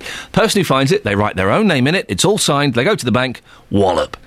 Well, today is the deadline. It must be found or the artist will remove it from its hiding place. Now, I don't want to cast aspersions, but I think this is complete and utter nonsense. I suspect this chap, and this is just my suspicion, this is not the views of the BBC, I suspect this is all, I don't want to use the word con, a hoax, really, a gentle hoax. What do you think? 08459 455 555. We may get an announcement at 2 o'clock from Thomas Georgeson. We may not. He's not going to be dictated to by the media. Well, Stefan Drew is known as the marketing magician, an advertising expert and consultant. Stefan, what does it sound like to you? Do you think this is a genuine thing or just a clever ploy to get us all to go into the gallery? I think it's extremely clever. It's working, isn't it? It is. He's been on the radio several times. He's been in the newspapers. He's all over the place, in actual fact. If you think about that, for what is actually a very small marketing budget of £8,000, he's got everyone's attention. Well, it may even be free. If the cheque doesn't exist or no one finds it, then they've got 6 weeks' worth of press for nothing. Absolutely. Now, if it's not genuine, then what they've generated is a lot of bad press, because everyone's going to be shouting at me. I'm sure you'll mention if it's bad, won't you? Oh, yes. Oh, we're doing a whole month if it's bad. Oh, absolutely. Even longer, maybe, And the gallery and this artist, they would suffer, would they, if it turns out that it was a hoax? Absolutely, yes. Yes, they would. It would damage them immensely, unless they can put some sort of spin on it. Now, where's it hidden? This is an interesting one, isn't it? There's been a lot of fiction in the past based on this. One of the Sherlock Holmes stories, for example, and many other authors in fiction have put things out there in similar ways. Where do you hide something? Well, in full view. I mean, for example, is there a picture there that has a cheque in it on a desk? Who knows? And how many people do they get in there now looking for that picture? Oh, I'm tempted to you got me excited again. Maybe it is in there, Stefan. I'm going to go down there this afternoon. Well, I tell you what, if you can find it, we'll go half and half on that. I've got a charity I'd love to give £4,000, so... Yeah, jog on, Stefan, give it out of your own pocket. I'm keeping it. If I find it, I'm keeping it, and it's going to get spent on cakes. Well, cakes, that's fine. What's the best marketing stunt that you've come across? Well, this is amongst one of the best, in actual fact. But anything you can do that actually doesn't cost very much to do is always good, because if you can keep your cost down, that's wonderful. But anything that actually attracts a lot of people. For example, there was one recently, within the last 12 months in London, where there was an advert outside Selfridges, I think it was, which was reactive. The advert was actually recognised whether you were male or female as you walked towards it, using technology, and it gave you an advert which applied to your gender. Now, that, again, got a lot of time in the press, a lot of airtime on radio around the world.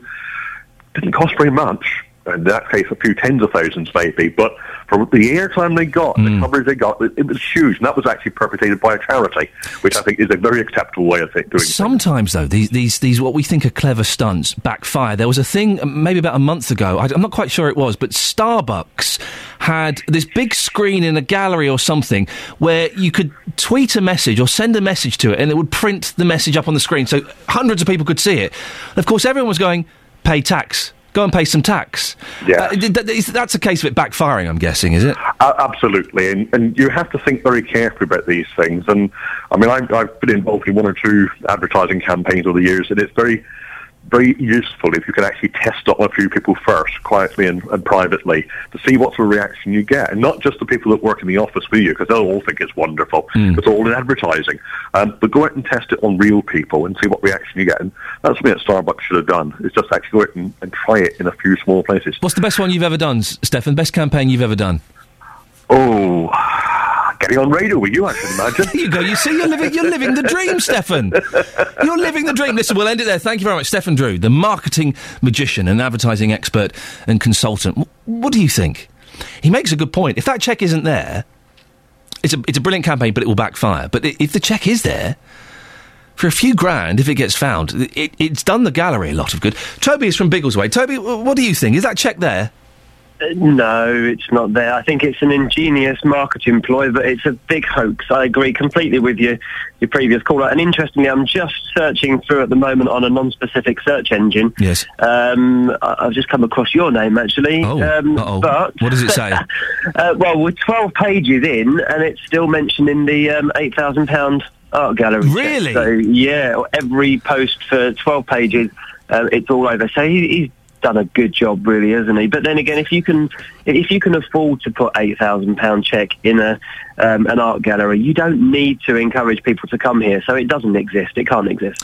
He's saying that this is his entire life savings. He lives at home with his mum and dad, and this is his entire life. What he needs to do, if he wants to get public support, is he needs to sort of bring all the cameras, all the press, and all the punters into the room where it's hidden, and I suspect he'll say, right, I'm going to go and remove it, but none of you are allowed into the gallery while I do it. And then he has a little fumble in his jacket pocket and pulls it from under a table and goes, there it was. He needs to be very open and transparent, doesn't he? No, I agree, and I also agree with your previous caller in that it could backfire big time for him. And I just hope that it is genuine. But it's a nice sob story, isn't it? It's a bit X-Factor-ish with the whole life savings thing. It tugs at the heartstrings a little bit, but then... That's the thing, Toby. You're right. Toby from Biggleswade. Thank you. I tell you what. Okay, this is it. If that £8,000 is there, congratulations, well done, fantastic. Then, sir, you are a genius. If it's not there, I am never looking at art ever again. I'm going to boycott art for the rest of my life. No, I'm going to do it. Yes, that'll teach Thomas Georgeson a lesson. Yeah, it's backfired now, isn't it, Georgeson? Yeah. If that cheque was a hoax, I am boycotting art for the rest of my life, and I urge all of my listeners to do exactly the same. Travel news now, Russell Holding. Beds, Herts and Bucks travel. BBC Three Counties Radio. Well, severe disruption on the trains this morning, Iain, through Milton Keynes, where there are overhead line problems at Wolverton. Buses replace trains between Milton Keynes and Northampton because trains are unable to run through there. Virgin trains not running between Milton Keynes and Rugby. So if you're a Virgin train customer, you need to take the bus to Northampton, use a London Midland train services then from Northampton to Rugby and change there. But either way, severe disruption expected to be ongoing for a while, and I'm told there are only a limited number of buses at the moment able to run that route. They are getting some more in, I'm told, but you might have a bit of a wait for those, so severe disruption to those trains. East Coast also disrupted through Stevenage this morning after a freight train broke down earlier at Collingham. They are running, but there are buses running between Lincoln Central and Newark Northgate if you are heading further afield with them. On the roads, not too bad. The M25 looks a little bit busy anti-clockwise around junction 25, the turn for the A10, then from 17 round to 16, Maple Cross to the M40. It's busy on the roundabout just off junction 21A at Bricket Wood, and I can see some delays building up a little bit now on the A5 heading north from Dunstable up towards Hotcliffe and then south for just a short bit towards Markyate. Russell Holding, BBC Three Counties Radio. Russell, thank you very much. 7:30. Time for the news and sport now with Catherine Boyle. Getting beds, hearts and bugs talking. This is BBC Three Counties Radio. Good morning. The headline: Central Bedfordshire Council is refuting residents' claims they haven't been properly consulted over plans to expand or create traveller sites in the area. The Liberal Democrats have won the Eastleigh by-election caused by the resignation of former Cabinet Minister Chris Huhne. UKIP caused an upset by beating the Conservatives into third place. And MPs are joining forces with the Milton Keynes Citizen newspaper in a bid to buy a new A&E department for the local general hospital. Beds, Herts and Bucks Sport. BBC Three Counties Radio. Watford travel to the Midlands tonight for their televised championship game against Wolves. Gianfranco Zola's side can consolidate their position in the automatic promotion spots with a victory. Defender Nyron Nosworthy understands that expectation levels have increased, but says the side will not underestimate their opponents. People are expecting a good performance. We play this good football and everyone wants to see that, but we won't take nothing away from teams who are credibly very, very good, but obviously in a bad position, and everyone beats everyone in the championship, and that makes things a lot harder. Luton Town manager John Still picks his first Hatters team for tomorrow's match at Stockport. He watched on Tuesday as his new side lost 2-0 at Braintree. So the rebuilding begins now, although Still says it's likely to be a slow process. Where do you want me to start? There's loads of things, lots of things that I like to do. I have a way that I want things to run on and off the pitch, but you know, it's too many to mention at the moment. I think the focus at the moment is just on the team. MK Dons don't expect David Martin or Dean Bowditch to be available for selection for tomorrow's home game against Preston. Manager Carl Robinson's looking for his side's first league win since New Year's Day. Striker Isel McLeod's yet to score for the Dons, but his manager thinks it's just a matter of time. You just keep saying that you believe in him, and his time will come. Listen, it's an old cliche, but you tend to find the one that you miss hits, or the one that hits him when the back goes in, sometimes sets the forwards off and running. There's no logical reason to forwards scoring goals other than the fact that once they get one or two, confidence and freedom comes back into the game. And that's your latest news and sport. More from me at 8 o'clock. Are you with me? Where? Huh? If this check is a hoax, yeah. I am going to boycott art for the rest of my life. Catherine, are you with me? It's a big sacrifice. Across Beds, Herts and Bucks, Wow. This is BBC Three Counties Radio. Who's with me, huh? Thanks for the support, sister. Come on, I'm feeling very militant today. If it's a hoax, we boycott art forever. And I mean all art. Except for films. And music. Now, coming up in the show, 7 sites for gypsy and traveller pitches have been recommended for central Bedfordshire. Residents of Barton are furious. Well, our reporter Justin Dealey is going to go and meet them and find out why. We'll speak to him in a few minutes.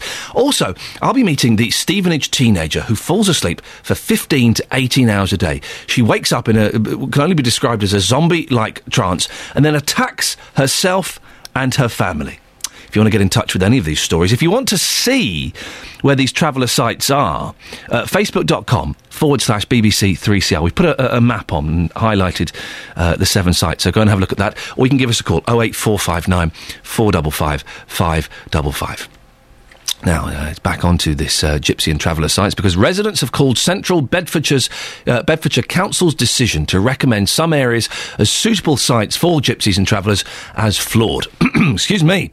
Councils yesterday suggested 7 locations to use as gypsy sites over the next 10 years. More sites will be found for showmen. Well, our reporter Justin Dealey has been with some residents in Barton-le-Clay where 2 sites have been approved near to the village. Justin joins us now. Justin, what's the mood been like? Well, the mood is not great, it's got to be said. I met some of the residents yesterday at the meeting at Central Beds Council, and you might remember yesterday morning, Ian, they said to me that 200 people from Barton alone will be travelling to that meeting. That shows you the passion. So clearly, they're not happy with that decision from yesterday. I was in Barton at 6:30 this morning, and already there were a number of local angry residents waiting for me. I had a chat with them, and this is what they had to say. Well, I'm here in Barton this morning. Lots of angry people. One of those is Margaret McShane. Margaret, can you tell us why you're so upset this morning after the news yesterday? Well, I can't believe that they're going to allow a camp like that, because you've got the A6, which is the most dangerous road. To get across to the mill, you're dicing with your life, because you've got cars coming down at 70 miles an hour. And then you expect children or people to cross that? I don't think so. That's So you're saying this should have been turned down because it's not safe for the travellers? Yes, we don't have an issue with certain, but that road is potential accident waiting to happen. So it's got nothing to do with you saying we simply don't want travellers here in our community, nothing to do with that whatsoever? No, because some of them, like as we have some already in the village down there, we don't hear anything. It's quite, nobody bothers. They go about the business and we do. OK, Chris Evans is here as well, not the radio DJ, but Chris, you're absolutely furious. How far will you go to fight this? Well, Justin, I think we'll go all the way. We'll keep going until this problem gets solved, until these sites are kicked out. Well, just how angry are you this morning? Because obviously you had time to think about it now, but how angry are you this morning? I guess I'm both disappointed and angry. I'm disappointed that the council haven't followed through on the process correctly. I think there's issues with the process. I think we need to go back over that and we need to explain to them why we think they were wrong, why they haven't considered Greenbelt properly. And obviously I'm angry that an awful lot of people wanted to get into that event, couldn't get in, were not there, and a lot of people wanted to talk and were denied that because there wasn't really enough time or space set aside for it. One final question for you. I'm sure there's people shouting NIMBY at the radio right now. What would you say to those people? Well, ultimately, nobody wants to have the land they live in spoiled.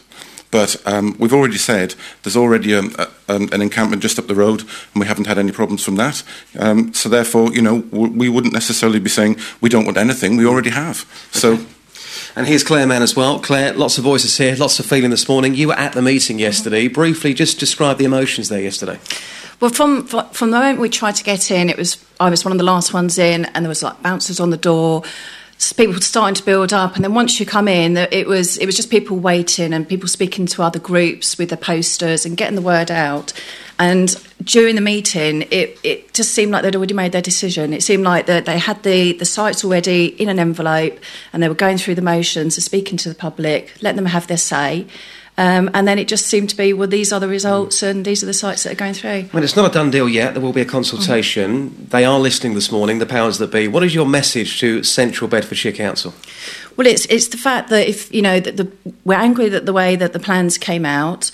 We need to know that our voices are going to be heard. That there's going to be more plans of action. We're going to get our points across on issues that we have mainly with Greenbelt and other environmental issues. We're not going to be just railroaded. We're going to not keep quiet. And lastly, yes or no, if this does go ahead, will it kill your village here? I think it would certainly, if the additional site that doesn't already exist at the moment is built, it would certainly have an impact on local businesses and the community in general. Well, a lot of passion there, Justin. Absolutely. These people have campaigned for a long time. There was a meeting in a village recently. 400 people turned up at that. They feel the process has been unfair. They weren't listened to properly yesterday. And as you've heard there from the locals, they will fight this because there will be a consultation. Yes, this recommendation has gone in, but it's not a done deal yet. And those people will do everything they can to stop these sites from happening in their village. It is NIMBYism, though, isn't it? In its purest sense, it's like a lot of the people I'm hearing are saying, "Listen, we're not against traveller sites. We just don't want them in our village or near our small town." I think if you said to most people yesterday, there will be traveller sites, but they'll be 2 miles down the road. How would you feel about that? I think the majority of people would say yes. Put it in somebody else's backyard. We put lots of questions to people yesterday.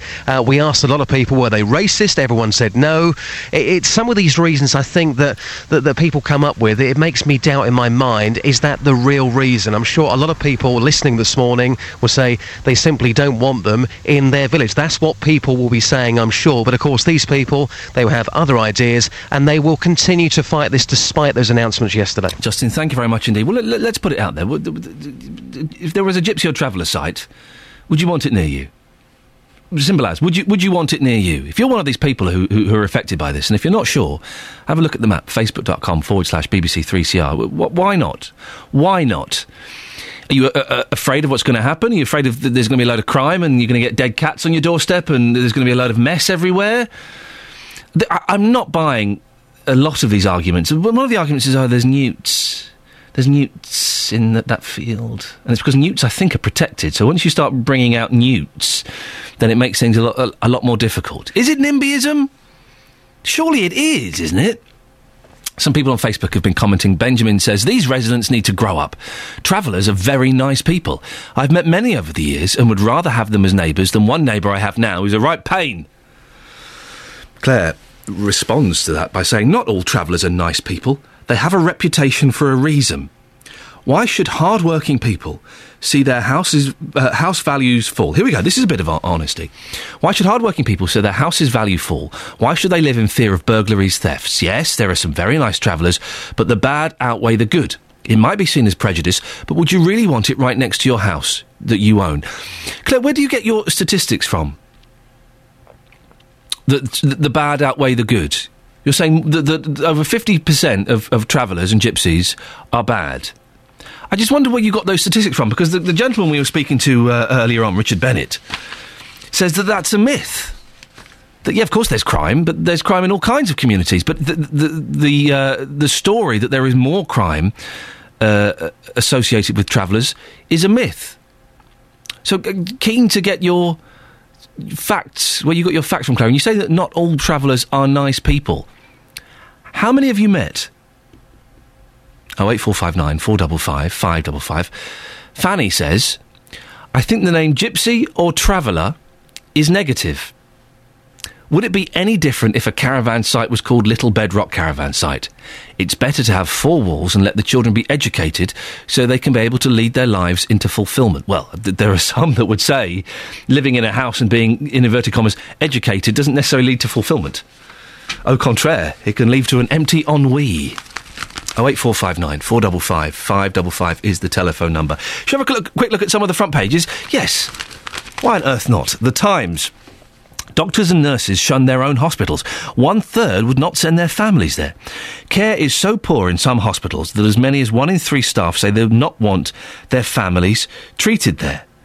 In 19 hospitals, less than half of doctors, nurses and other workers would advise relatives to go there for treatment, an NHS staff survey shows. Almost 40% of staff said they would not recommend their hospital or refuse to endorse or condemn it.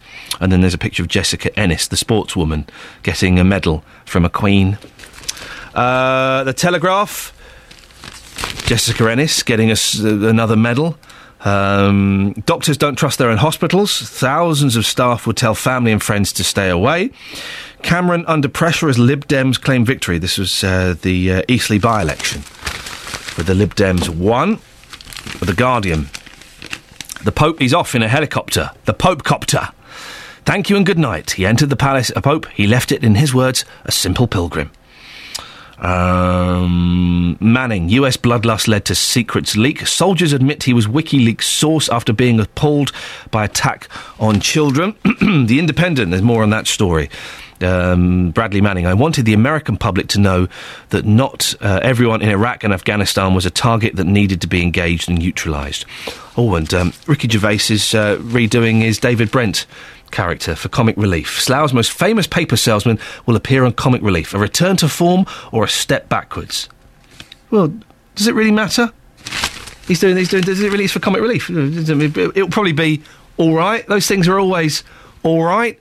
They're never brilliant, and they're never particularly bad. They're always all right. The Daily Express. Pension hope for millions. Angry pensioners force rethink on retirement tax. Pensioners were last night poised to force a government U-turn over plans to raid their savings with £1,000 a year granny tax. In a nationwide revolt, 100,000 people have now signed an online petition forcing a new debate on the issue in the Commons. The Daily Mail. Breast cancer betrayal of older women, £5 billion loss at RBS, yet they hand out £600 million bonus, and boy 5 runs up £1,700 bill on dad's iPad. Cheeky chappy, Danny Kitchen. He's not a cheeky chappy. He'd get locked in his bedroom for a month if that was my boy. What are you doing letting him play with the iPad on his own, for goodness sakes? And The Sun. There's a pretty lady is going out with a ginger gentleman. And exclusive Jones fling. Football boss in affair with netball star. Soccer boss Dave Jones has been enjoying a secret affair with a stunning netball star. Well, I think stunning is being very generous. The Sun can reveal. The Sun are very good at exposing these kiss and tell stories, aren't they? 08459 455 555 is the telephone number. 7:45. Let's get the travel news now with Russell Holding.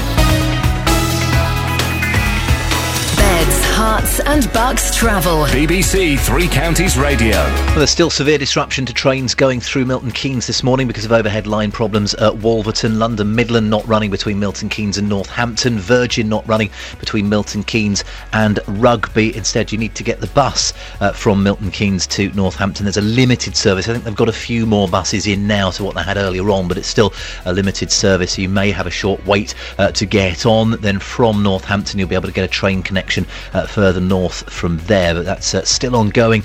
And there's also some disruption to some of the East Coast services that run through Stevenage as well. Some delays there. Looking at the roads, the M1 is doing okay actually this morning. The M25 looks a little bit busy anti-clockwise. Junctions 26 to 25 from Waltham Abbey to the A10, then 17 to 15 from Maple Cross to the M4, taking nearly half an hour now, Iain, to do that stretch. And I can see a bit of a queue coming out of Hitchin towards Stevenage. That looking very slow at the moment, according to my speed sensors on the A602. And it also looks busy on the A405, just off junction 21A of the M25 at Bricket Wood. Russell Holding, BBC Three Counties Radio. Thank you, Russell.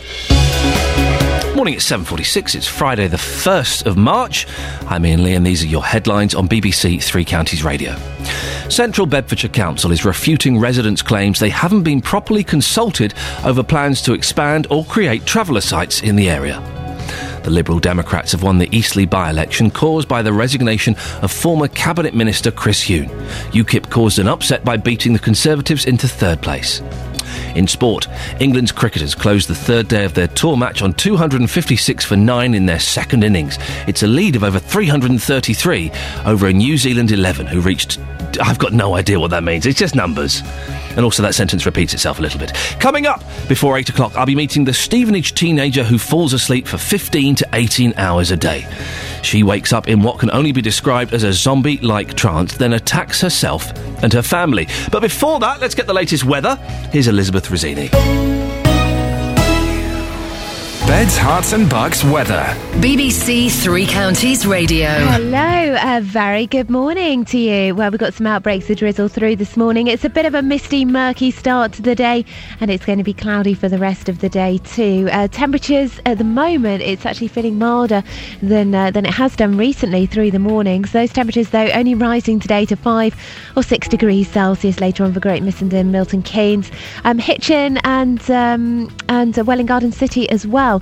So just highs of 6 degrees Celsius, 43 in Fahrenheit, not as good as we saw yesterday, and that's mostly because we won't see any brightness or sunshine, unfortunately, today. Just really very cloudy, grey and dull.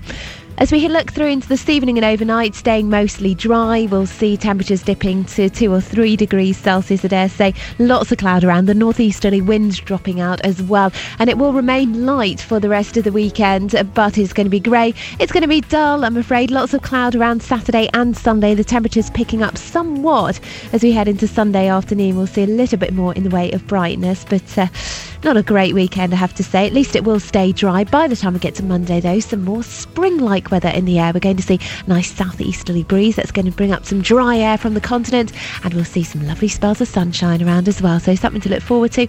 In the meantime, rather grey and murky. That's the forecast. Thank you, Elizabeth. Nick Coffer, across beds, hearts and bucks. This afternoon, my tour of the 3 counties continues as I visit the Bullin at Redbourne. Nick Coffer. I'll be having a go at lawn bowls. There'll be music from an all-female folk band, and I'll be sampling some of the delights from Redbourne Berry Mill. Nick Coffer. Come along and join us at the Bullin, Redbourne today from midday. Nick Coffer, Monday to Saturday from 12. BBC 3 Counties Radio. Now, imagine this. You fall asleep 15 to 18 hours a day, then you wake up in what can only be described as a zombie-like state and start hitting your family, then harming yourself. Well, those episodes can go on for 44 days at a time. And that's exactly what happens to Lois Wood from Stevenage. It's thought she's one of 65 sufferers of the rare neurological condition Klein-Levin syndrome, but it's having a detrimental effect on the 14-year-old student. Well, Lois and her mum Seth are in the studio now. Good morning. Good morning. So, describe what happens, Lois. Well, basically, I'll get headaches and get incredibly tired. Yeah. And then I'll fall asleep. And then about 2 weeks later, 44 days later, I'll be awake, different clothing, completely different area, just random different place. And For I won't remember 44 anything. days? And I won't remember anything. Right, there are some people that might say, yeah, you're 14 years old, that's what teenagers do. Why is this? You're not asleep for the whole 44 days, are you? No, it's like a zombie-like state, like talking to a brick wall, really. Yeah. But then it can also be a 5-year-old, so it won't be me being able to converse normally. You will have a 5-year-old sat with you, but the size of a 14-year-old. Right. So these 44 days when you're kind of out of it, so you be asleep. Maybe I should ask your mum, because you don't know. You don't know what happens. A month has gone. So Seta, she'll be asleep for what, 15 hours a day? Yeah. But then when she wakes up, she's not really there. No, she is completely vacant. She has no cognitive ability during that time whatsoever. Yeah. She's just a blank wall, and she just sort of appears when she needs the toilet. She'll wake up, she'll come downstairs wrapped in her duvet, she'll position herself on the sofa wrapped in her duvet and stare at the TV. When did you first spot this? When did you realise that something was odd? Well, when she turned 14, little things started happening. She started sleeping longer, and I thought, oh, she's really hit teenageship, you know. Yeah. And I didn't really think anything of it. I struggled to wake her up. She would blank me, which, I mean, I've already had teenagers. And that is common behaviour, but it was an immediate change. Lois went from being one happy-go-lucky child to being a sullen Kevin and Perry teenager, which was really quite bad. It's bizarre overnight. And then beginning of June, we'd had the dinner, and she went into the lounge as you do after dinner and fell asleep, and woke up about 3-4 hours later, not remembering anything about going to sleep. Her brother had been jumping on her back, and I put it down to being tired. Yeah. Then I just couldn't wake her. She was in bed, and it was like trying to wake up a log. Had you been described as a log by your mum?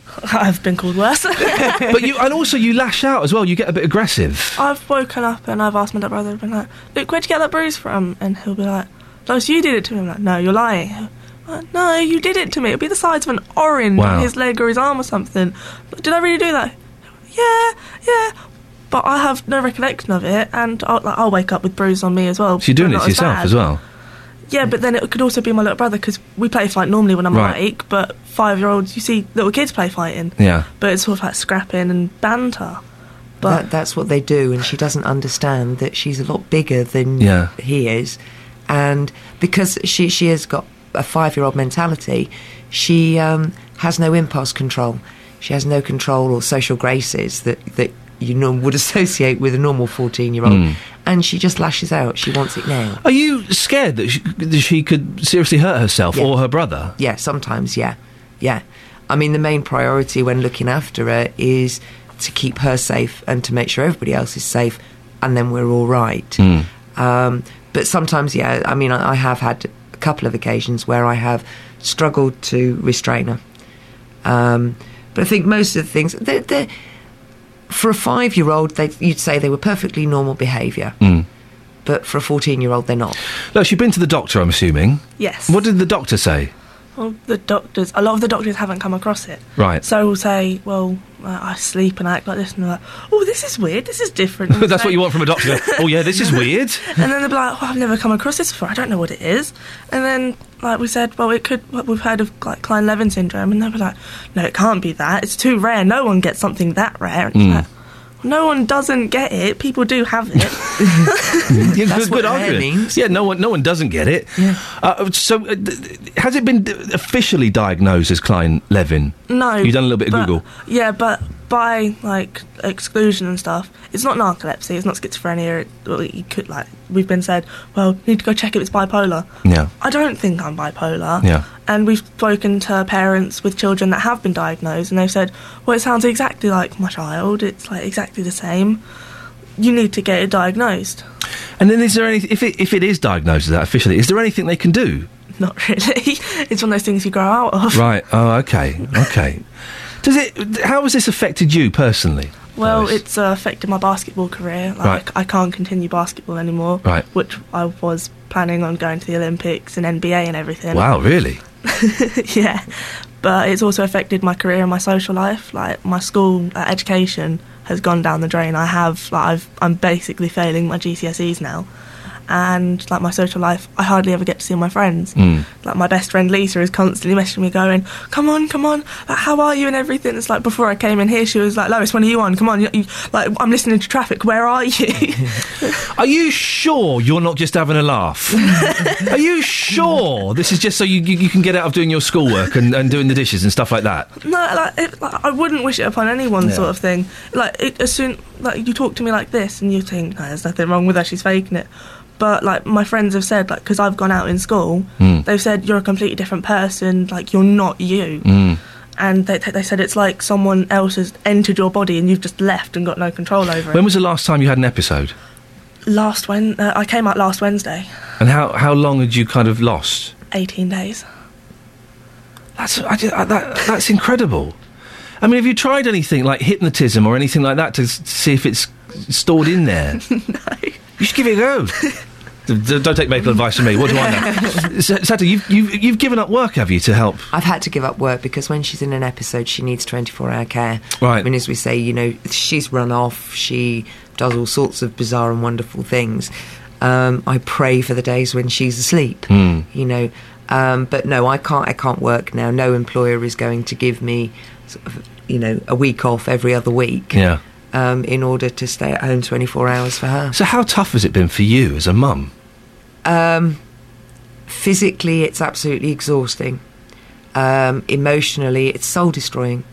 This is a child who had so much potential. She's been on the gifted and talented register since she was in primary school, academically, in sport. She had everything going for her. And then she's suddenly been struck down with this. And she can't follow the dreams that she had. She's having to rethink everything. And getting her GCSEs is very difficult. It's weird, isn't it? Because it's sleep, we're all going, oh, yeah, it's sleep. It's a little bit funny. Yeah. But obviously it's not. It's really, really serious. Yeah. You say that you can grow out of it. Do we know kind of what age that could be? Is it going to be 16? Is it 21? Have we got any kind of indications? The only thing we can go by is what has happened with other children. And it would appear that 10 to 15 years it burns out for most people. Wow. Is that all? How do you feel about it, Lois? Seriously, we are having a little bit of a laugh, but is it depressing? It is kind of depressing, but then my view on it is if you can't laugh about it, what's the point? Yeah. So I'd rather make a joke out of it than sit there and oh no. Does it worry you though? Because you say your friendships are struggling, your career opportunities are kind of closing. Yeah, it does worry me because everyone else can go to sleep at night and go, I'm just going to go to sleep, I'll wake up in the morning at this. I go to sleep at night not knowing if I'm going to wake up tomorrow in a week's time sort of thing. And it is worrying because I've lost friends from this. and everything like that. I've lost boyfriends, and I've lost like relationships with family because of it. Yeah, I'll be honest, you're 14, you're too young to have a boyfriend. Well, you're too young to have a boyfriend. Well, no. Listen, Lois Setter, thank you so much for coming in. Keep us informed and let us know if anything develops with that, because it's fascinating, and I wish you the best of luck with it. Thank you so much. 08459 455 555. Right, let's get the travel news now. Here's Russell Holding.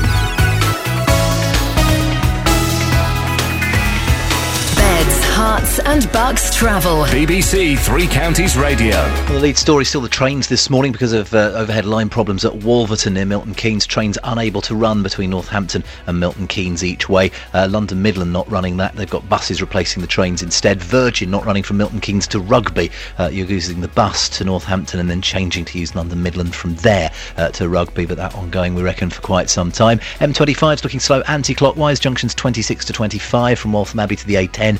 Then taking about 10 minutes from junction 17 to 16. That's Maple Cross to the M40. And there's a queue just off junction 21A on the A405 at Bricket Wood. A1 starting to look slow now, heading south towards the Black Cat roundabout. There's a queue heading out of Hitchin on the A602 towards Stevenage. Russell Holding, BBC Three Counties Radio. Russell, thank you very much indeed.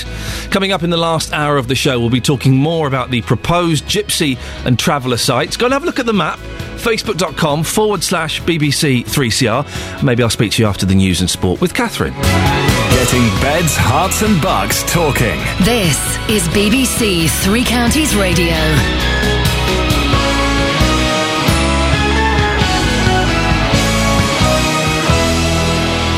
Good morning, it's 8 o'clock. The headlines: residents angered by Traveller site shortlist, MP's call for police review, and MK Gallery treasure hunt ends today. BBC Three Counties Radio. Residents opposing plans for 7 new Traveller sites in central Bedfordshire can still have their say, according to the council.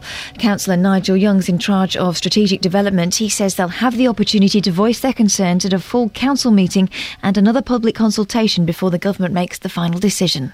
Everything that public say will be sent to the Secretary of State. He will appoint an inspector. So I expect in late 2013 the inspector will call a hearing in Chicksands. Members of the public can come and talk to him. And he, the Secretary of State, in fact, makes the final decision, which will probably be in early 2014. The Liberal Democrats have won the Eastleigh by-election caused by the resignation of former Cabinet Minister Chris Huhne. The Lib Dems held on to the seat with a majority of nearly 1,800, but there was a stunning setback for the Conservatives, who were pushed into third place by UKIP. The Conservative Party chairman and MP for Welwyn Hatfield, Grant Shapps, was upbeat despite the result. Governing parties don't take seats. That's not actually terribly surprising. Actually, we've come quite close. As I say, really, I think what we need to do is redouble our efforts so that by the next general election, we have a story to tell which is all about the global race for Britain and how the Conservative Party is leading the charge to put us in the right place on the issues that really matter. MPs are joining forces with the MK Citizen newspaper in a bid to buy a new A&E department for Milton Keynes General. Mark Lancaster and Ian Stewart are aiming to raise £20 million for the project to enable the hospital to keep up with rising demand. Treasure hunters have until the end of the day to find a cheque for £8,000 apparently hidden somewhere in Milton Keynes Gallery. Here's Ewan Duncan with a quick reminder. Artist Thomas Georgeson was reported to have hidden a blank cheque for £8,000 somewhere in Milton Keynes Gallery last month. Visitors were given until the beginning of March to find it, with the aim to attract more people through the doors. There was a lot of jostling to be first in the queue, but was it just a great publicity stunt? All may be revealed later today. The online voucher company Groupon has sacked its chief executive and founder, Andrew Mason. The move came after the American company announced another quarterly loss, causing its share prices to fall sharply. In a message to employees, Mr Mason said, after 4.5 intense and wonderful years as CEO of Groupon, I've decided that I'd like to spend more time with my family. Just kidding, I was fired today. In sport, England's cricketers closed the third day of their tour match on 256 for 9 in their second innings, a lead of 333 over a New Zealand 11, who reached 256 for 9 declared in their first innings. But England still have concerns about the form of some of their top-order batsmen ahead of next week's first Test match at Dunedin. The weather, mist and drizzle to start, but dry and brighter later with a top temperature of 6 degrees Celsius. That's 43 Fahrenheit. There's more news and sport online at bbc.co.uk/3 counties. BBC Three Counties Radio, first for news.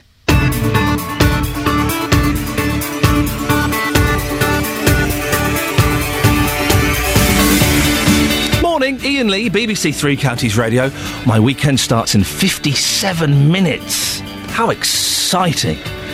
Looking forward to this weekend. I've got nothing planned, which is very, very rare for me. I shall no doubt be playing with the children and eating. That sounds pretty much the perfect weekend for me. But there's another hour of this nonsense to chug through before JVS at 9 o'clock. Things we're talking about in the next 57 minutes include 7 sites for gypsy and traveller pitches have been recommended for central Bedfordshire. Have a look at our Facebook page, facebook.com/BBC3CR. There is a map with the locations of those sites. What do you think about those locations? Are you furious about it, or are you breathing a sigh of relief that actually they're a few miles away from where you live? As you heard in the news, a cheque for £8,000 was apparently hidden in Milton Keynes Gallery back in January. You've got until today to find it. Well, we've been trying to track down the artist who put it there. I'll tell you how we got on in about half an hour's time. Do you think the cheque is real or a hoax? And every Friday we like to end the show with some music. Today it's the turn of the Ska Masters. It's dramatic, wasn't it? I shouldn't surprise myself there. Lots of ways to get in touch. I've given you the Facebook page already. You can send me a text if you want. 81333, starting your text 3CR. Or, and this is the best way, look, let's have a chat. 08459 455 555. BBC Three Counties Radio. Residents in some areas of Bedfordshire are furious this morning at what they say is a rushed decision by the council over gypsy and traveller sites. A backbench committee at Central Beds Council has recommended 66 pitches at 7 locations in the county, less than it had hoped to push through, but residents are angry and say their views have been ignored. There have also been 22 pitches for showmen, who are often the people behind the travelling fairgrounds. Well, Craig Smith is a showman. He lives on a site which is currently deemed illegal, but has been trying to get permission for years. Morning, Craig. Oh, Craig, sorry, I've got the wrong fader. You're there. Good morning, Craig. Yes, good morning. Craig, I was surprised to hear there is a difference in classification between gypsy and travellers and showmen. What is the difference? Well, I could take an age to explain the differences to anyone that would be willing to hear, you know. Well, give us the subbed-down version. Well, I can speak from personal perspective. I'm what's known as an English Romany gypsy. Right. And I'm also a travelling showman. And for the past 5 years, I've lived on what is deemed to be an unauthorised travelling showman site that I own as part of the settled community. Right. But you own it? Yes, I own it, yeah. So you own the land, but you don't have permission to have caravans or whatever it is there? No, that's correct. What are you hoping to get from the council? What do you want from them? We just want to be left alone to carry on running our own businesses from our own property. We don't bother anyone, no one bothers us. We just want to be left alone, that's all. You understand, though, that there are rules about what can and can't be built on certain sites? That's correct. And you don't respect those rules? Yes, we do, but there just aren't any available. There aren't any sites? No, there aren't. Do you think it's fair? I mean, I wouldn't be allowed, for example, to build in my back garden without permission. Do you think it's fair that you are flouting these rules? I think it's fair for what we're doing with our own property. We're not building anything as such. We're just using it for our own livelihood and our own business purposes. Do you think that people from your way of life get a bad name? Possibly, but you can't tar everyone with the same brush. We're all individuals and we're all sort of our own people, you know? Why do you think that members of the travelling community do get a bad name? Possibly it's a case of slight ignorance, possibly from people within the settled community. They just don't know us. But with it, you know, with saying that, it's possibly slight ignorance on our behalf as well, because perhaps we're not meeting people within the settled communities and speaking to them and showing them who we are and what we do, you know? So there's kind of a bit of segregation on both counts. The problem, the comments that we're hearing are there's going to be, if there are travelling communities, there's going to be an increase in crime and they're going to cause a mess. Is that true? I don't know if it's true. I would say it's possible. There are good and bad from all walks of life, you know? Is your site a mess? No, it's absolutely immaculate. I won't live in a mess. Yeah. And do the people that live on your site, do they cause crime? Not at all. They're all part of my family. They're all family members. I actually manage and maintain the site, and I strategically only allow stuff to come in and out during the hours of darkness or very early in the morning, so that we don't bother anyone and draw attention to ourselves. Well, hang on, wouldn't during the hours of darkness, like that's night time, that would annoy people, wouldn't it, because of the noise? Well, we live out in the country. Our site's out in the country. Right. My nearest neighbour is about a quarter of a mile away. Right. And have you spoken to any of your neighbours, Craig? Yes, I get on really well with all of the neighbours. And in fact, for 4 years, they didn't realise that we were travelling showmen. Right. And are you an act, Craig? Do you have a turn? No, what we do is we operate sort of big fairground rides and simulation experiences. Ooh. What's a simulation experience? It's about a 60-foot long articulated trailer that is driven around and set up, and people go inside it, and a film plays, and the thing starts to move around, and it makes them feel that they're actually flying a jet aircraft or driving a Formula One car. Oh, no, thank you. No, thank you, Craig. Those things like that make me feel a little bit nauseous. Listen, Craig, I really appreciate your time and coming on and putting your side across. Well, you're more than welcome, any time. Thank you, Craig Smith, who is a showman. Well, he sounds like a decent bloke. His site's nice and clean. Doesn't let any naughty business go on there. Where's the problem? He's considerate about the community. 08459 455 555. Why would you not want someone like Craig living near you? Oh, Chris is in Barton-le-Clay. Morning, Barton-le-Clay. Morning, Chris. Morning, Iain. What do you think about these proposed sites? Well, I was at the meeting yesterday, and we're looking at the sites, and we're not sort of objecting to the needs of travellers. The whole point of yesterday's exercise was to select sites that are suitable, and our argument is that the sites that have been proposed for Barton-le-Clay just aren't suitable. They don't meet the needs of the travellers or sort of consider the settled community. When you say they're not suitable, do you mean they're too close to you? No, definitely not. I mean, we've all sent our objection letters to the council, and all those points that we've raised are all in conjunction with the council's own criteria that they set out. So, which points in particular mean that you think it's not suitable? Well, first off, the site is slap bang in the middle of the green belt. The site's overlooked by Sharp-Hoe Clappers, which is considered an area of natural outstanding beauty. The site is adjacent to a site where Barton Watermill is, which is a Grade 2 listed watermill. Right, but they're not going to go and damage the watermill, though, are they? No, but what they're also, the council's also meant to consider is the integration of the site in terms of its appearance with the local character and the surrounding area. So where would you suggest, Chris? You live in Barton-le-Clay, and there are two sites kind of proposed to be near there. I can see them on the map now. Where would you suggest those sites are? Well, I can't really comment because I've not done the exercise that the council will mention. Well, would you say anywhere apart from Barton-le-Clay? Absolutely not. What we're looking at is we're looking at the key points. So where in Barton could they go?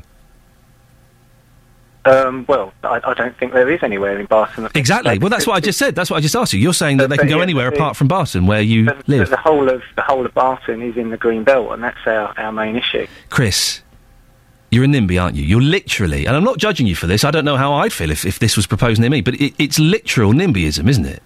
No, it's not. Well, it is. You're actually saying, listen, I've got no problem with gypsy and traveller sites. Not a problem at all. Just not in Barton-le-Clay where I live. No, absolutely not. We live in Barton-le-Clay. Barton-le-Clay is in the green belt. Right. People like the countryside around. They appreciate the wildlife, and these are all the aspects. But no, Chris, you are saying, you're literally saying, not in my backyard. You're going, listen, it's fine. We've not got a problem with gypsy sites, just not in Barton-le-Clay. No, absolutely not, Iain. But that is what you're saying.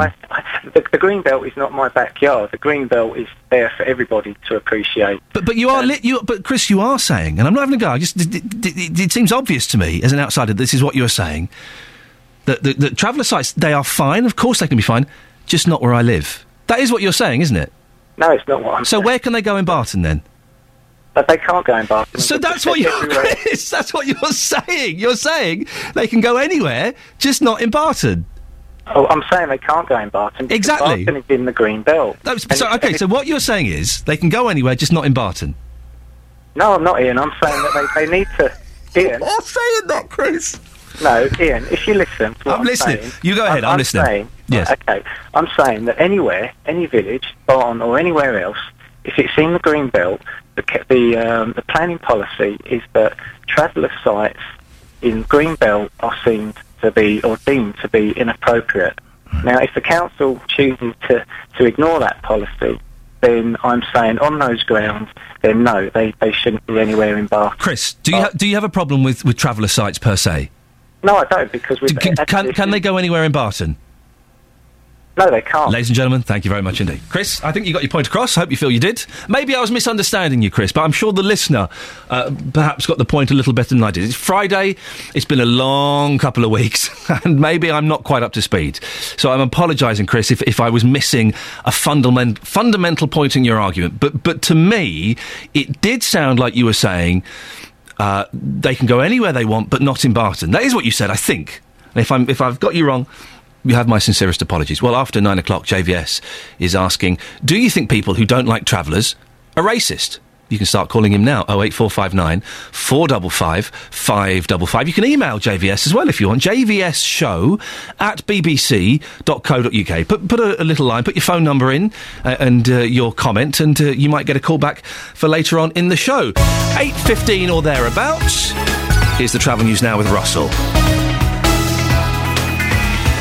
Beds, Herts and Bucks travel. BBC Three Counties Radio. Well, there are severe delays to train services through Milton Keynes this morning because of overhead line problems at Wolverton. No trains are running between Milton Keynes and Northampton. Virgin trains not running between Milton Keynes and Rugby. There is a replacement bus service from Milton Keynes to Northampton to connect with the trains from there, but it is a limited service, so you might have a wait for that, but it's causing severe disruption. There's also disruption on the Jubilee line on the Underground, severe delays because of a signal failure at Waterloo. The M1 thankfully looks pretty good at the moment. The M25 though very busy anti-clockwise, junctions 26 to 25 from Waltham Abbey round to the A10, and taking roughly 10 minutes to get from junction 16 round to 15, the M40 to the M4. A1 looks slow south towards the Black Cat roundabout. There are also delays from there down towards the Sandy roundabout as well.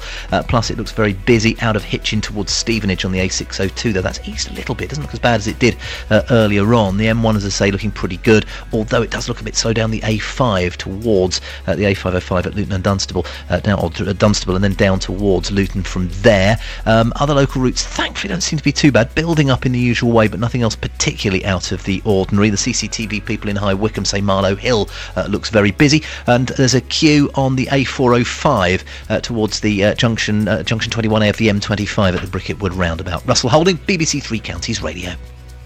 Thank you very much. Morning, it's 8:16. It's Friday, the 1st of March.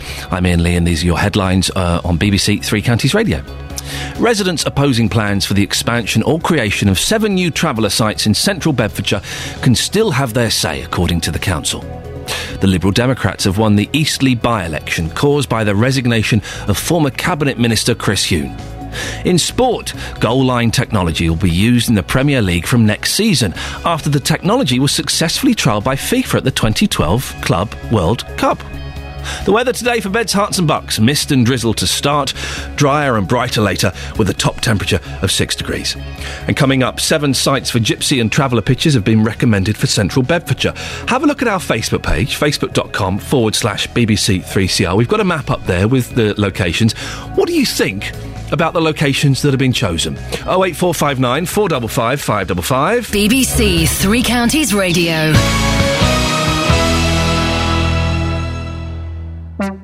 Every weekday from 3, Roberto Perrone with the best local news stories. There's a sporting story emerging. Paul Buckle has left Luton Town Football Club by mutual consent. The owners of the Centre MK have withdrawn a part of an application regarding the Primark development. Local talking points. The Hertfordshire Police and Crime Commissioner, Mr David Lloyd, has a plan to get sponsorship for police cars. The best local travel. There's been another day of disruption on the Thameslink line today. We were like evacuating from the train and we had to go back to Radcliffe, and now we're waiting for the bus. Roberto Perrone, every weekday from 3 on BBC Three Counties Radio.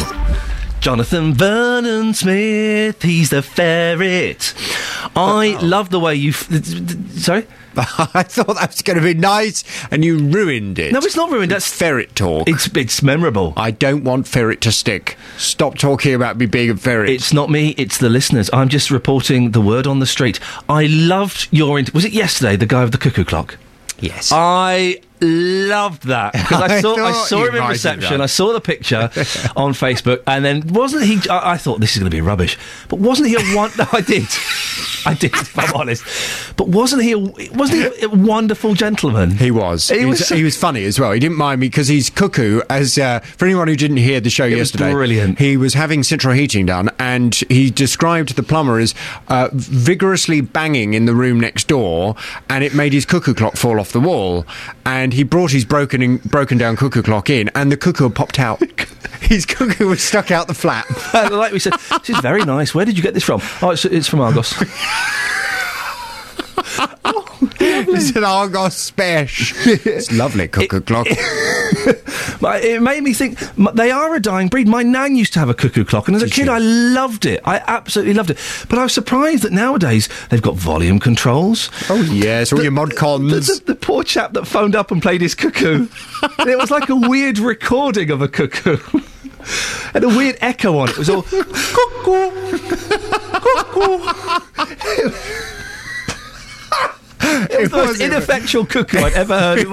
It was. And then the man at the end of the show, whose cuckoo just wouldn't stop. Oh, I missed that. We ended the show with the cuckoo. Just cuckoo. It went on and on and on. Oh, it was wonderful. Oh, dear. Oh, by the way. Funny. What? Come here. What's happening? Pinch, punch, first of the month. And no returns. Thanks very much. You're welcome. No returns. You got panicked then when I approached you. You don't like being touched, do you? What the hell are you doing? He's finally lost it. He's going to attack me. He's going to kill me live on air. I would not do it live on air. It'd be good for ratings, though, wouldn't it be excellent? But no, I would like to keep that as a private moment between us. What, when you kill me? Yes. Oh, thanks. So something to look forward to. I'm going to keep that, and that's private between us for when things turn really sour. Listen, you're following on the discussion for us today, which is it's been very heated. I heard your show yesterday relating to this, and obviously we've had Paul talking about the council meeting yesterday. It's so many people. People are fired up. Absolutely. So, of course, as people want to talk about it, we'll talk about it from 9 this morning. And I was particularly interested to hear your discussion earlier with the advisor to Local Government Association on Gypsies and Travellers, Richard Bennett, who was saying to you that it appears attitudes against these communities seem to be the last acceptable form of racism in the UK. Well, from 9 this morning, the question I'm asking is, do you think people who don't like travellers are racist? Is that the reality? If you don't like travellers, frankly, you're just a racist. Or do you think there are still very good reasons for having concerns about travellers setting up their home near you? From 9 this morning, I want your view. Do you think people who don't like travellers are racist? Yes or no? You know the usual telephone number, 08459 455 555 at 9. I'd like to hear from you. Thank you very much. Across beds, hearts and bucks, this is Iain Lee on BBC Three Counties Radio.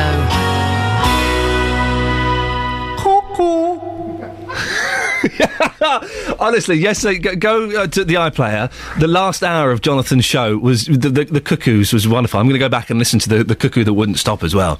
Superb stuff. 08459 455 555. There are no trains running between Northampton and London affecting Milton Keynes. That's happening right now. It's because of overhead line problems south of Northampton.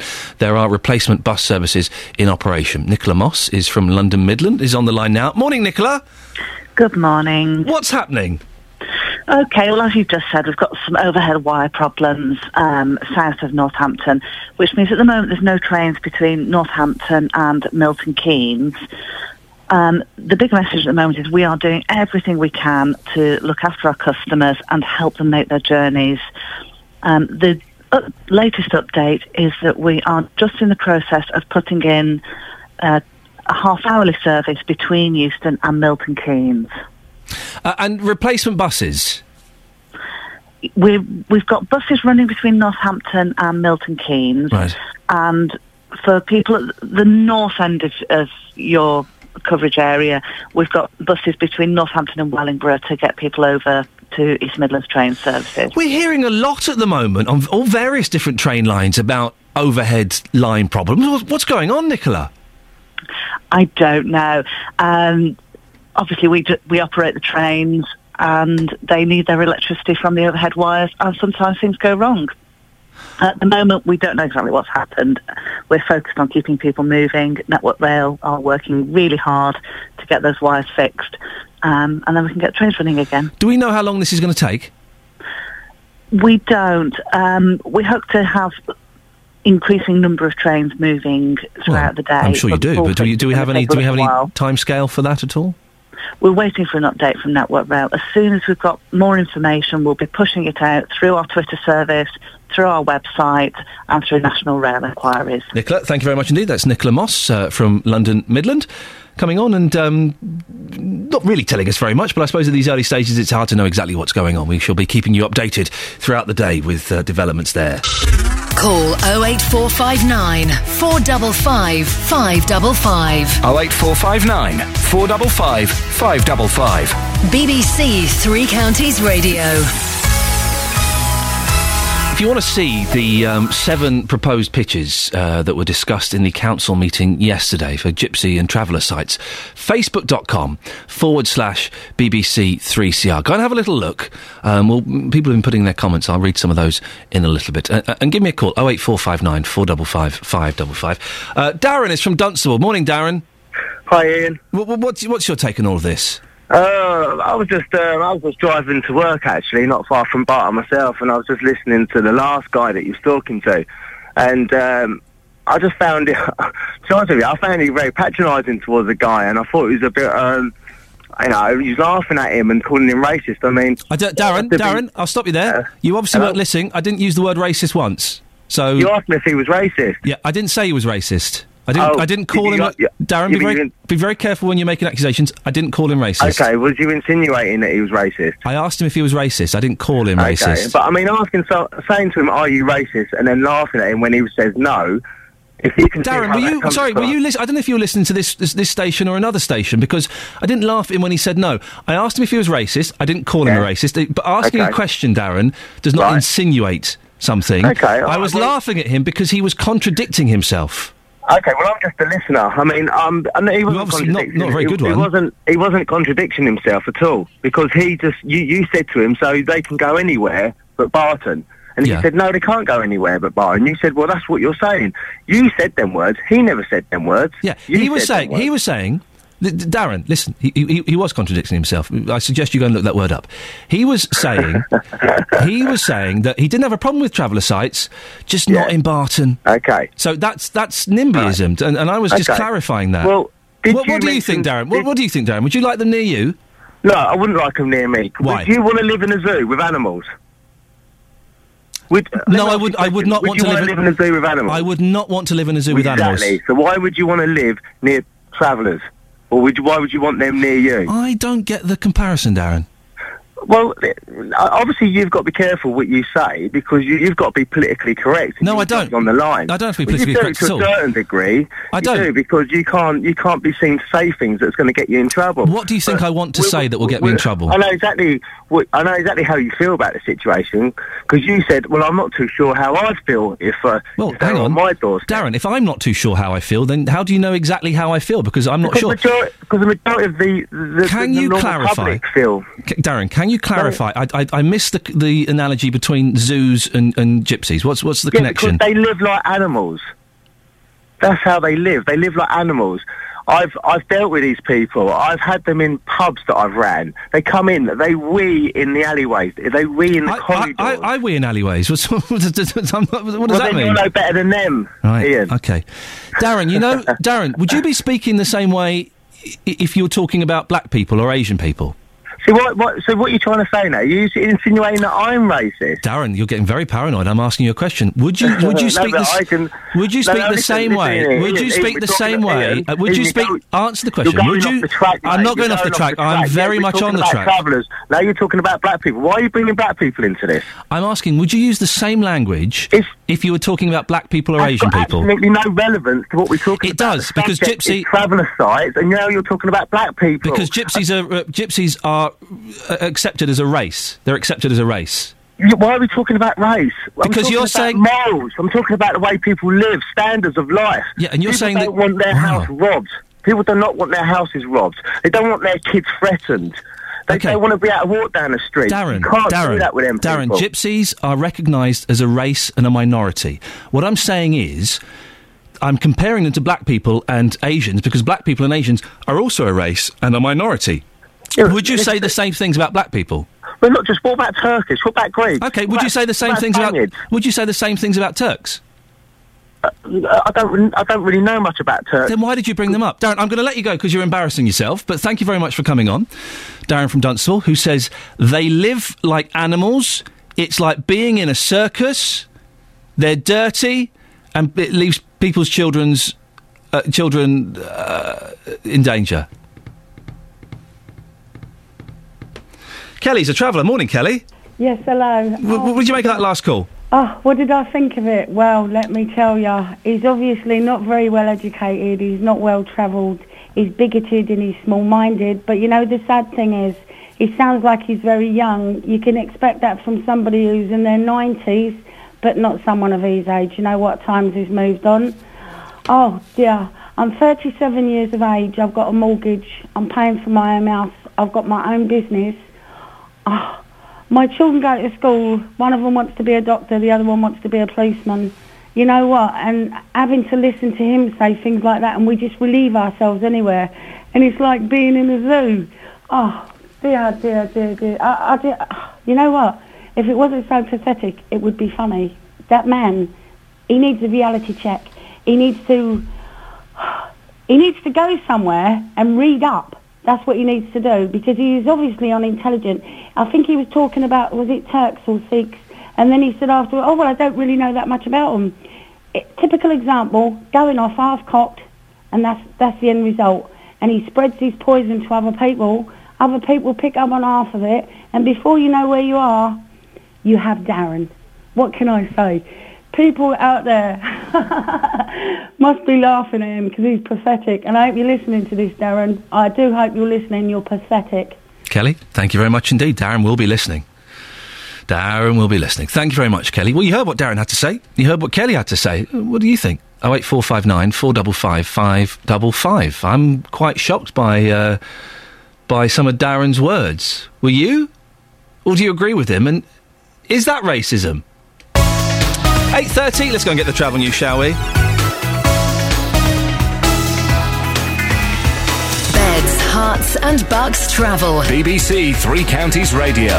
Well, a severe disruption this morning to trains through Milton Keynes, where there are overhead line problems at Wolverton. It's causing a lot of disruption. London Midland not running between Milton Keynes and Northampton. They've got a replacement bus service instead, and that adding up to 2 hours, I'm told, to journey times. And also Virgin trains, they're not running between Milton Keynes and Rugby. They've now got their own bus service running to connect you from Milton Keynes to Rugby, but that also adding up to 2 hours, they're saying, to journey times. Now, on the roads, there's been an accident on the A421 on Standing Way in Milton Keynes. That is partly blocked at the Brinklow roundabout. It's causing queues from the Kingston roundabout, thanks to Richard, who called that in. The M25 looking very busy anti-clockwise, junctions 26 to 25 from the A121 at Waltham Abbey round to the A10, and then taking roughly 10 minutes from junction 16 round to 15, the M40 to the M4, and there's a queue just off junction 21A as well on the roundabout at Bricket Wood. Still delays on the A602, particularly heading out of Hitchin towards Stevenage, where there are queues. The other way looking slow from Stevenage to Hitchin, and then coming up the A505 from Luton to Hitchin, looking slow as well. A505 in both directions through Dunstable, looking pretty slow. Russell Holding, BBC Three Counties Radio. Russell, thank you very much. A little bit later than usual. Let's get the news and sport now with Catherine Boyle. Getting beds, hearts and bugs talking. This is BBC Three Counties Radio. Good morning. The headlines. Residents opposing plans for the expansion or creation of 7 traveller sites in central Bedfordshire can still have their say, according to the council. The Liberal Democrats have won the Eastleigh by-election caused by the resignation of former Cabinet Minister Chris Huhne. And treasure hunters have until the end of the day to find a cheque for £8,000 apparently hidden somewhere in Milton Keynes Gallery. Beds, Hearts and Bucks Sport. BBC Three Counties Radio. Watford travel to the Midlands tonight for their televised championship game against Wolves. Gianfranco Zola's side can consolidate their position in the automatic promotion spots with a victory. Defender Nyron Nosworthy understands that expectation levels have increased, but says his side will not underestimate their opponents. People are expecting a good performance. We play this good football and everyone wants to see that, but we won't take nothing away from teams who are credibly very, very good, but obviously in a bad position, and everyone beats everyone in the championship, and that makes things a lot harder. Luton Town manager John Still picks his first Hatters team for tomorrow's match at Stockport. He watched on Tuesday as his new side lost 2-0 at Braintree. The rebuilding process begins now, although Still says it's likely to be a slow one. Where do you want me to start? There's loads of things, lots of things that I like to do. I have a way that I want things to run on and off the pitch, but you know, it's too many to mention at the moment. I think the focus at the moment is just on the team. And MK Dons don't expect David Martin or Dean Bowditch to be available for selection for tomorrow's home game against Preston. Manager Carl Robinson's looking for his side's first league win since New Year's Day. Striker Isel McLeod's yet to score for the Dons, but his manager thinks it's just a matter of time. You just keep saying that you believe in him, and as time will come, listen, it's an old cliche, but you tend to find the one that you miss hits, or the one that hits him when the back goes in, sometimes sets the forwards off and running. There's no logical reason to forwards scoring goals other than the fact that once they get one or two, confidence and freedom comes back into the game. And that's your latest news and sport. More from me at 9 o'clock. Across Beds, Hearts and Bucks, this is BBC Three Counties Radio. I'm excited. I had a chap called Junior come in the studio and plug his bass guitar in to test it. That's exciting. He's got Junior, you've got 5 strings on your bass. You only need 4. Huh? You need to know how to work those 4. Like I do. I'm looking forward to that. We've got a bit of music before the end of the show, which will be great fun. Last 30 minutes of the show, and lots to cram in, including a cheque for £8,000, apparently hidden in Milton Keynes Gallery back in January. You've got until today to find it. We've been trying to track down the artist who put it there. We can speak to Justin Dealey in a few seconds, who's been on the hunt. As I say, every Friday, we like to end the show a little bit of music. Today it's the turn of the Ska Masters. Now, back in January, we told you about one man's mission to get people interested in art in Milton Keynes. It was reported that Bucks artist Thomas Georgeson hid a blank cheque for £8,000 somewhere in the Milton Keynes Gallery. The person to find it could cash it. Well, today's the deadline. It must be found or the artist will remove it from its hiding place. The story gained huge national media attention, and our art correspondent, Justin Dealey, has been trying to track the artist down. Justin, Iain. Thomas Georgeson, he failed to turn up for an interview. He's not really spoken to us. What's going on? Is the cheque there, or is it a PR stunt? Well, some would say it's a PR stunt, some would say it's clearly not a PR stunt. He's turned down every single person for an interview, so we had no option, Iain. We had to track this man down. I tracked him down on Wednesday at his home ahead of the deadline. We had this bizarre conversation. I tapped on the door. Actually, that's a bit tinny, actually. I tapped on the door, and then this window opened upstairs, and a man in his 30s peered out of the window. He had glasses, he had a beard, and I said, "Excuse me, I'm from the BBC, I'm looking for Thomas Georgeson." And he replied, "He's not," I said, "It's you, isn't it?" No, it's you, isn't it? "Yes, I'll be down in a second."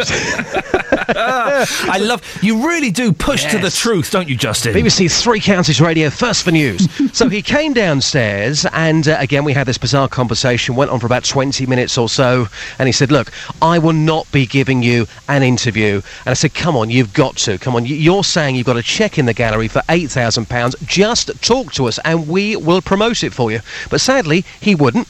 So this is a brief description of what he had to say. And as Thomas won't give us that interview, here's words read by a BBC Three Counties Radio employee and art critic. Listen to this. But it's Ben Nye. I'll tell you, Justin, you chose him because he has beard and glasses. He looks arty, doesn't he? He does indeed. Let's have a listen to what he's got to say. "I don't know how you found where I live, but I won't be dictated to by the media. I won't be given an interview before my statement is read at 2 p.m. on Friday.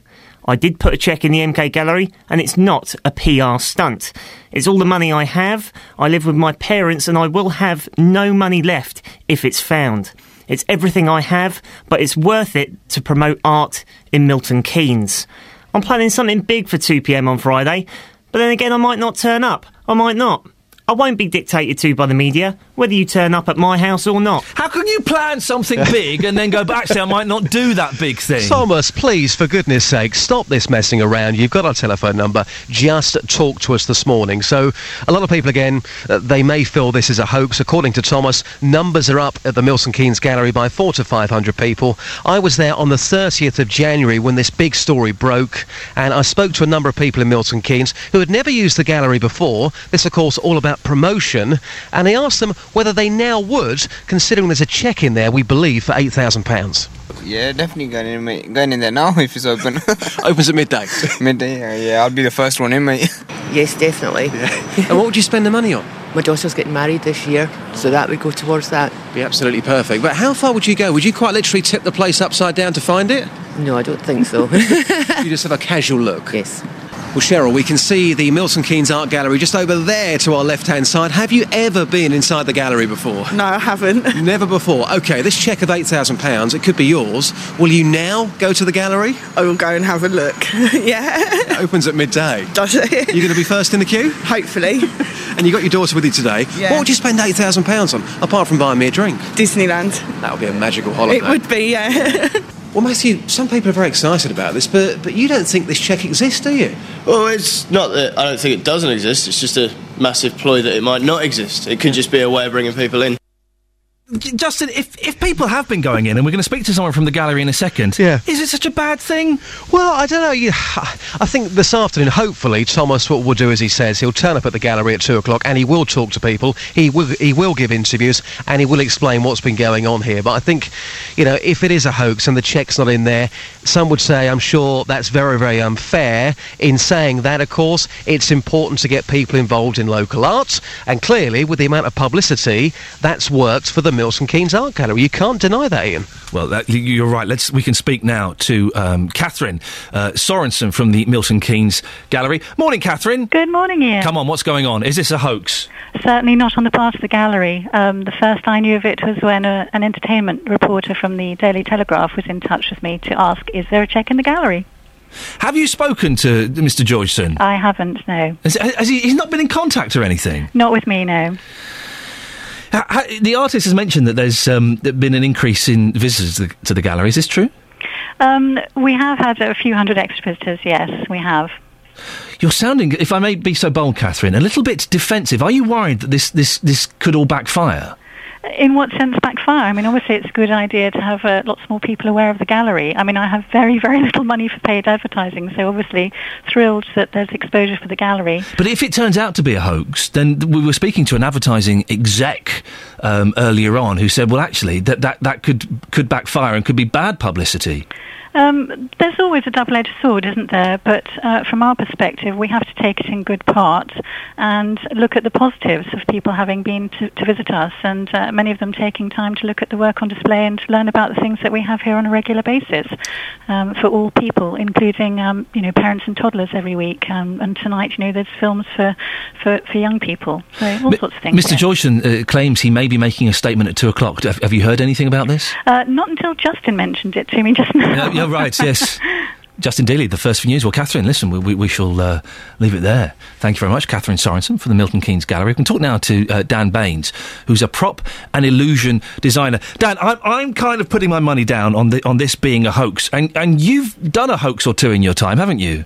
Hi, good morning, Ian. I've done one, actually, but it was the one that, sort of was my sort of platform for what I do now, so it was very successful. It was voted the 7th greatest hoax of all time on one website. Hey, that's not bad going. For those who don't know what it is, to tell them what the hoax was. Okay, well, back in 2007, I released some forensic images of a mummified fairy that had been found in Derbyshire. Good. And knowing that, well, first of all, I tried to give it to the British press, see if they would like to, use it as an April Fool's hoax, but all the major tabloid newspapers turned it down and just laughed at it. So I sent it to America, which they fell for it. They gobbled it up completely, didn't they, those completely. Yanks? Overnight. It was literally, I sent the email at 8 o'clock that night, and when I woke up the next day, it had gone viral pretty much. And then pretty much for the rest of the following week, the Mirror, the Sun, the News of the World, they were calling me and they're saying, what's about the mummified fairy? Have you got it? And I let the hoax run for a week before things started getting a little bit out of hand. And so, at what point did you go? Actually, do you know what? I should bow out of this gracefully before I get lynched. What was the kind of the final thing where you thought that?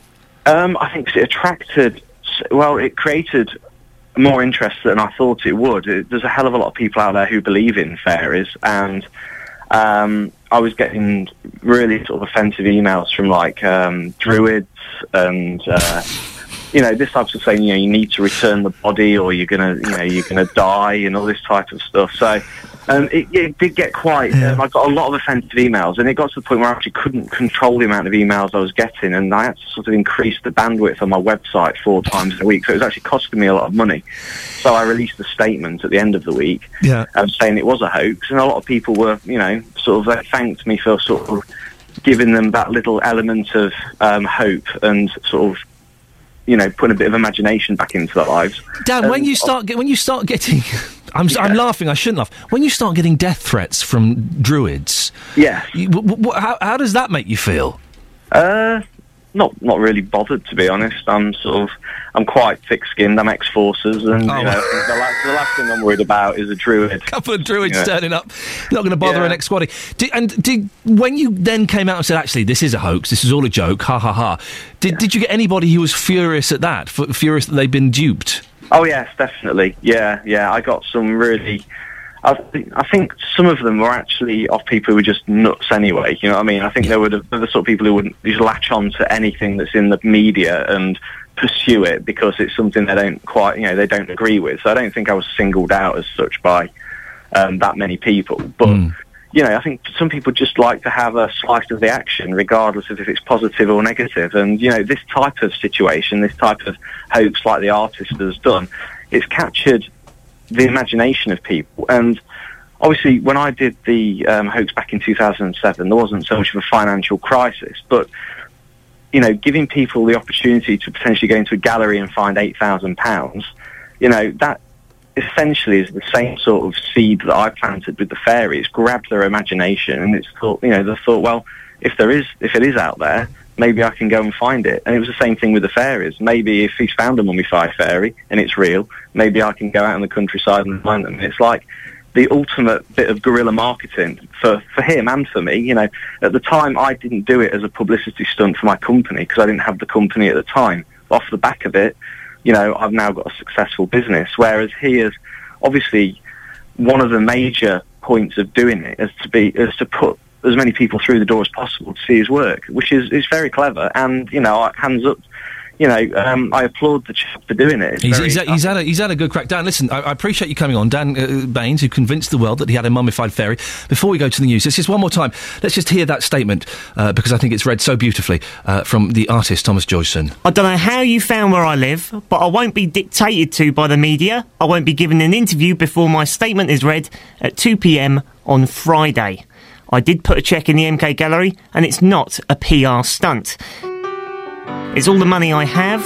I live with my parents, and I will have no money left if it's found. It's everything I have, but it's worth it to promote art in Milton Keynes. I'm planning something big for 2 p.m. on Friday, but then again I might not turn up. I might not. I won't be dictated to by the media, whether you turn up at my house or not. Fantastic. Right, let's get I told you it's a Friday. Travel news now. Here's Russell. Beds, Herts and Bucks travel. BBC Three Counties Radio. Well, severe disruption to train services through Milton Keynes this morning because of overhead line problems at Wolverton. London Midland have buses running from Milton Keynes to Northampton. Virgin Trains have a bus running from Milton Keynes to Rugby, and they reckon it's adding all in all an extra 2 hours to your journey time as a result of these overhead line problems at Wolverton. There's also a road problem in the Milton Keynes area as well on the A421 on Standing Way. That's partly blocked at the Brinklow roundabout. A couple of vehicles involved in an accident that's been causing queues from the Kingston roundabout. Although I'll be honest, Iain, it's been a while since I've had an update on that, so if you're there and can tell me more, please do. M25 looks very busy anti-clockwise, junctions 26 to 25 from Waltham Abbey to the A10, and then 16 to 15 slow from the M40 round to the M4. And it's very busy off junction 21A at Bricket Wood on the A405. A1M is slow southbound, junctions 8 to 7 at Stevenage. It looks very busy heading towards Stevenage out of Hitchin as well on the A602, and it's also queuing up towards Hitchin heading away from Stevenage Stevenage, and then the A505 into Hitchin coming from Luton, also looking slow. A505 each way through Dunstable, looking pretty slow in both directions, really going towards Dunstable. Looks very, very busy. Russell Holding, BBC Three Counties Radio. Russell, thank you very much indeed. Right, it's 8:48. We've got lots to crack on with, so these are your headlines this morning on BBC Three Counties Radio. Residents opposing plans for the expansion or creation of 7 traveller sites in central Bedfordshire can still have their say, according to the council. Treasure hunters have until the end of the day to find a cheque for £8,000, apparently hidden somewhere in Milton Keynes Gallery. In sport, Saracens fly half Owen Farrell has only a 50-50 chance of playing for England in next weekend's Six Nations match against Italy after picking up a thigh injury against France. Now, it's Friday, and every Friday we like to end the show with a little bit of music. Today it's the turn of the Ska Masters. They're setting up now, but before we hear from them, let's get the weather with Elizabeth Rossini. Beds, Hearts and Bucks weather. BBC Three Counties Radio. Hello, very good morning to you. It's misty, murky. We've got some outbreaks of light rain and drizzle as well. Shouldn't be anything heavier than that. Certainly should be a much drier afternoon, but we've got lots of low cloud out there. That's not really going to shift. We'll see afternoon temperatures up to 5 or 6 degrees Celsius in Luton, Welwyn Garden City, Great Missenden, and in Milton Keynes as well. 43 in Fahrenheit, nothing special. Very little in the way of brightness or sunshine all weekend. In fact, I don't think we're going to see the sunshine until Monday. It'll stay grey and dull on Saturday and Sunday. Temperatures between around 5 and 7 degrees. We might just catch a bit of brightness in the afternoon on Sunday, but I think that'll be our lot. Monday, though, is looking lovely. Nice southeasterly breeze bringing up nice dry air from the continent. So some spring-like weather by Monday with some decent spells of sunshine and temperatures all the way into double figures. That's the forecast. Thanks very much. Every Sunday, join us in learning more about disability and mental health. It felt like there was a saber-toothed tiger with their teeth in my head. Shrink Wrapped aims to dispel the myths around mental issues. I also thought cars would bend round me, which was not very helpful. And looks into disabled life. He's now developed Tourette's syndrome and he's in the depths of a deep, dark depression. Shrink Wrapped. Wonderful to hear a story of how care and support can be good. Shrink Wrapped. Every Sunday from midday on BBC Three Counties Radio. Now, it's Friday, and on Fridays we kind of like to have a little bit of music, just because it's been a tough week and the news and stuff going on. So far we've had a barbershop chorus, we've had a Beach Boys tribute band, we've had a harpist, all sorts. Today, it's Ska, and I'm joined by the Ska Masters. Hello, chaps. Good morning. Hello. Look, very rowdy at this time of the morning. So who have we got? Let's go from left to right. Peter. Barry. Archie. Junior is the bass man. Junior's the most important. Although you've got that extra fifth string, you don't need that, Junior. Jamaican extra bass needed. It needs it. So listen, just tell us a little bit about yourself. Who are you and how did you all get together? We're a 9-piece, normally ska band. We all hang on, where are the others? You said they couldn't fit. Oh. So they couldn't get up. Lazy, that's the thing. Yeah, that's right. We can only afford breakfast for 4, so... And we're the good ones. Yeah. Now, we started in 2009, a little village of Cope. Almost all the band came from there. We just play covers. Went to see the Specials, who reformed recently, and the ska was reborn again. So that's what we do. Should we just go straight in with a song? Yeah. What are you going to play for us first? We're going to play a Roddy Byers song by a Specials called Hey Little Rich Girl. Away you go.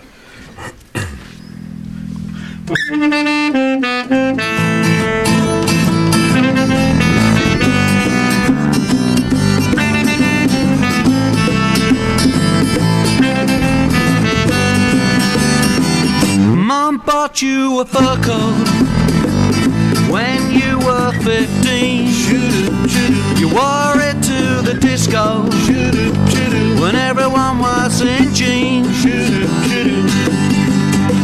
And you were a rich girl, only having fun. Your low-cut dresses, what's theirs from everyone? I said, hey, little rich girl, where did you go wrong? You left for London when you were 19. Had to pull off your nice clothes, cause you were living on dreams. A man in the bright light took all that you own. It's taken your freedom for a fate unknown. And you were a rich girl, hardly having fun. Your worn-out dresses bought stares from everyone. I said, now, hey, little rich girl, where did you go wrong? Hey, little rich girl, you've been away for so long. And now, little rich girl, my words are in this song. Hey, little rich girl, my love for you is gone. And now, little rich girl, I know where you went wrong.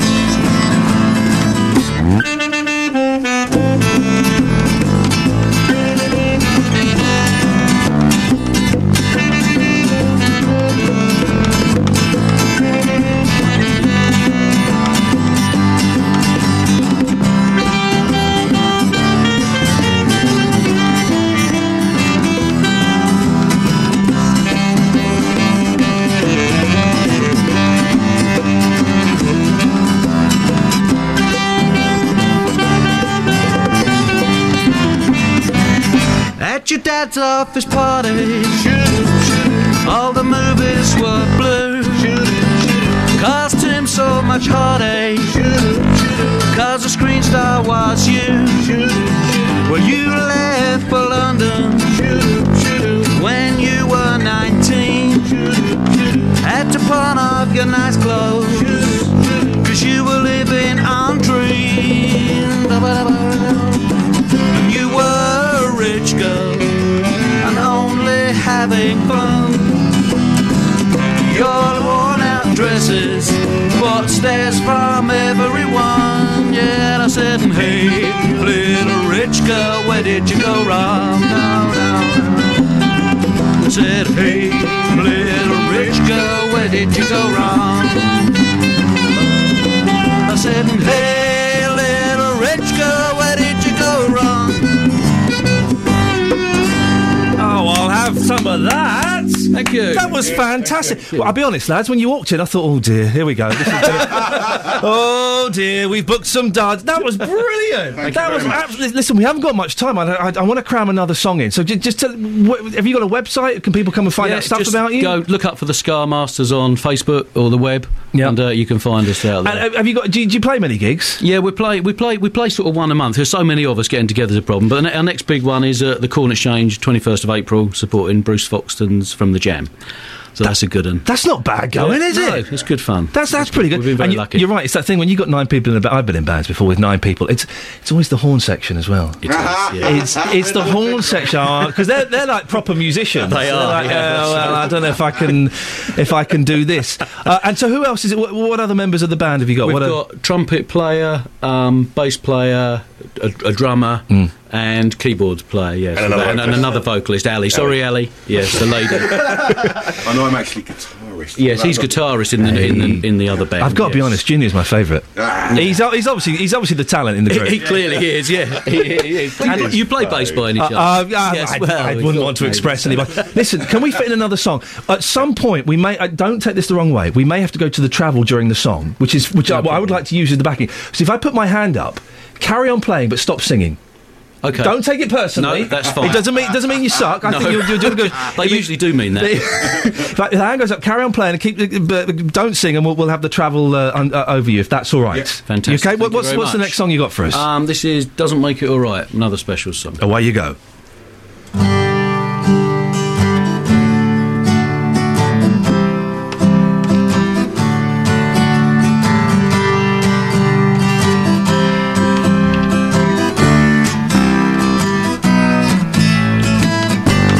Just because you're nobody, it doesn't mean that you're no good. And just because there's a reason, it doesn't mean it's understood. It doesn't make it alright. It doesn't doesn't make it alright. It's the worst excuse in the world, and it doesn't make it alright. Some people think they're really clever to smash your head against the wall. Then they said you got it my way. They really think they know it all. It doesn't make it alright. It doesn't make it. Well, the band keep on playing. We should go now to Russell and get the latest travel news. Now, this lovely ska music as the bed. Russell, over to you, sir. Fabulous, loving it. Now, the trains have not been good this morning through Wolverton and Milton Keynes, where there are overhead line problems, severe disruption at the moment. London Midland have buses running between Milton Keynes and Northampton. Virgin running a bus from Milton Keynes to Rugby as a result of this, and they reckon it's adding up to 2 hours to journey times. Now, on the roads, the A421, I think, still partly blocked along Standing Way at Milton Keynes, where there's an accident at the Brinklow roundabout with queues from the Kingston roundabout. The M25 very busy anti-clockwise, junctions 26 to 25 from Waltham Abbey to the A10 and 16 to 15 from the M40 to the M4. A1M looking slow south through Stevenage, junctions 8 down to 7, and there are also delays around Hitchin, very busy around Hitchin this morning. Russell Holding, BBC Three Counties Radio. Russell, expertly done. Thank you very much indeed. Well, listen, that's the end of the week. It's been a pretty darn good week. I think we've managed to get away with it just about. Big thank you to the Ska Masters. Thank you so much for coming in, chaps. I'll be back on Monday at 6 o'clock. Stick around, though.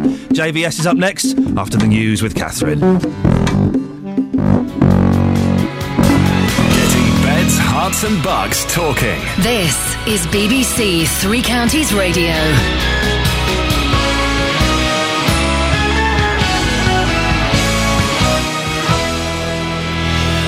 Good morning.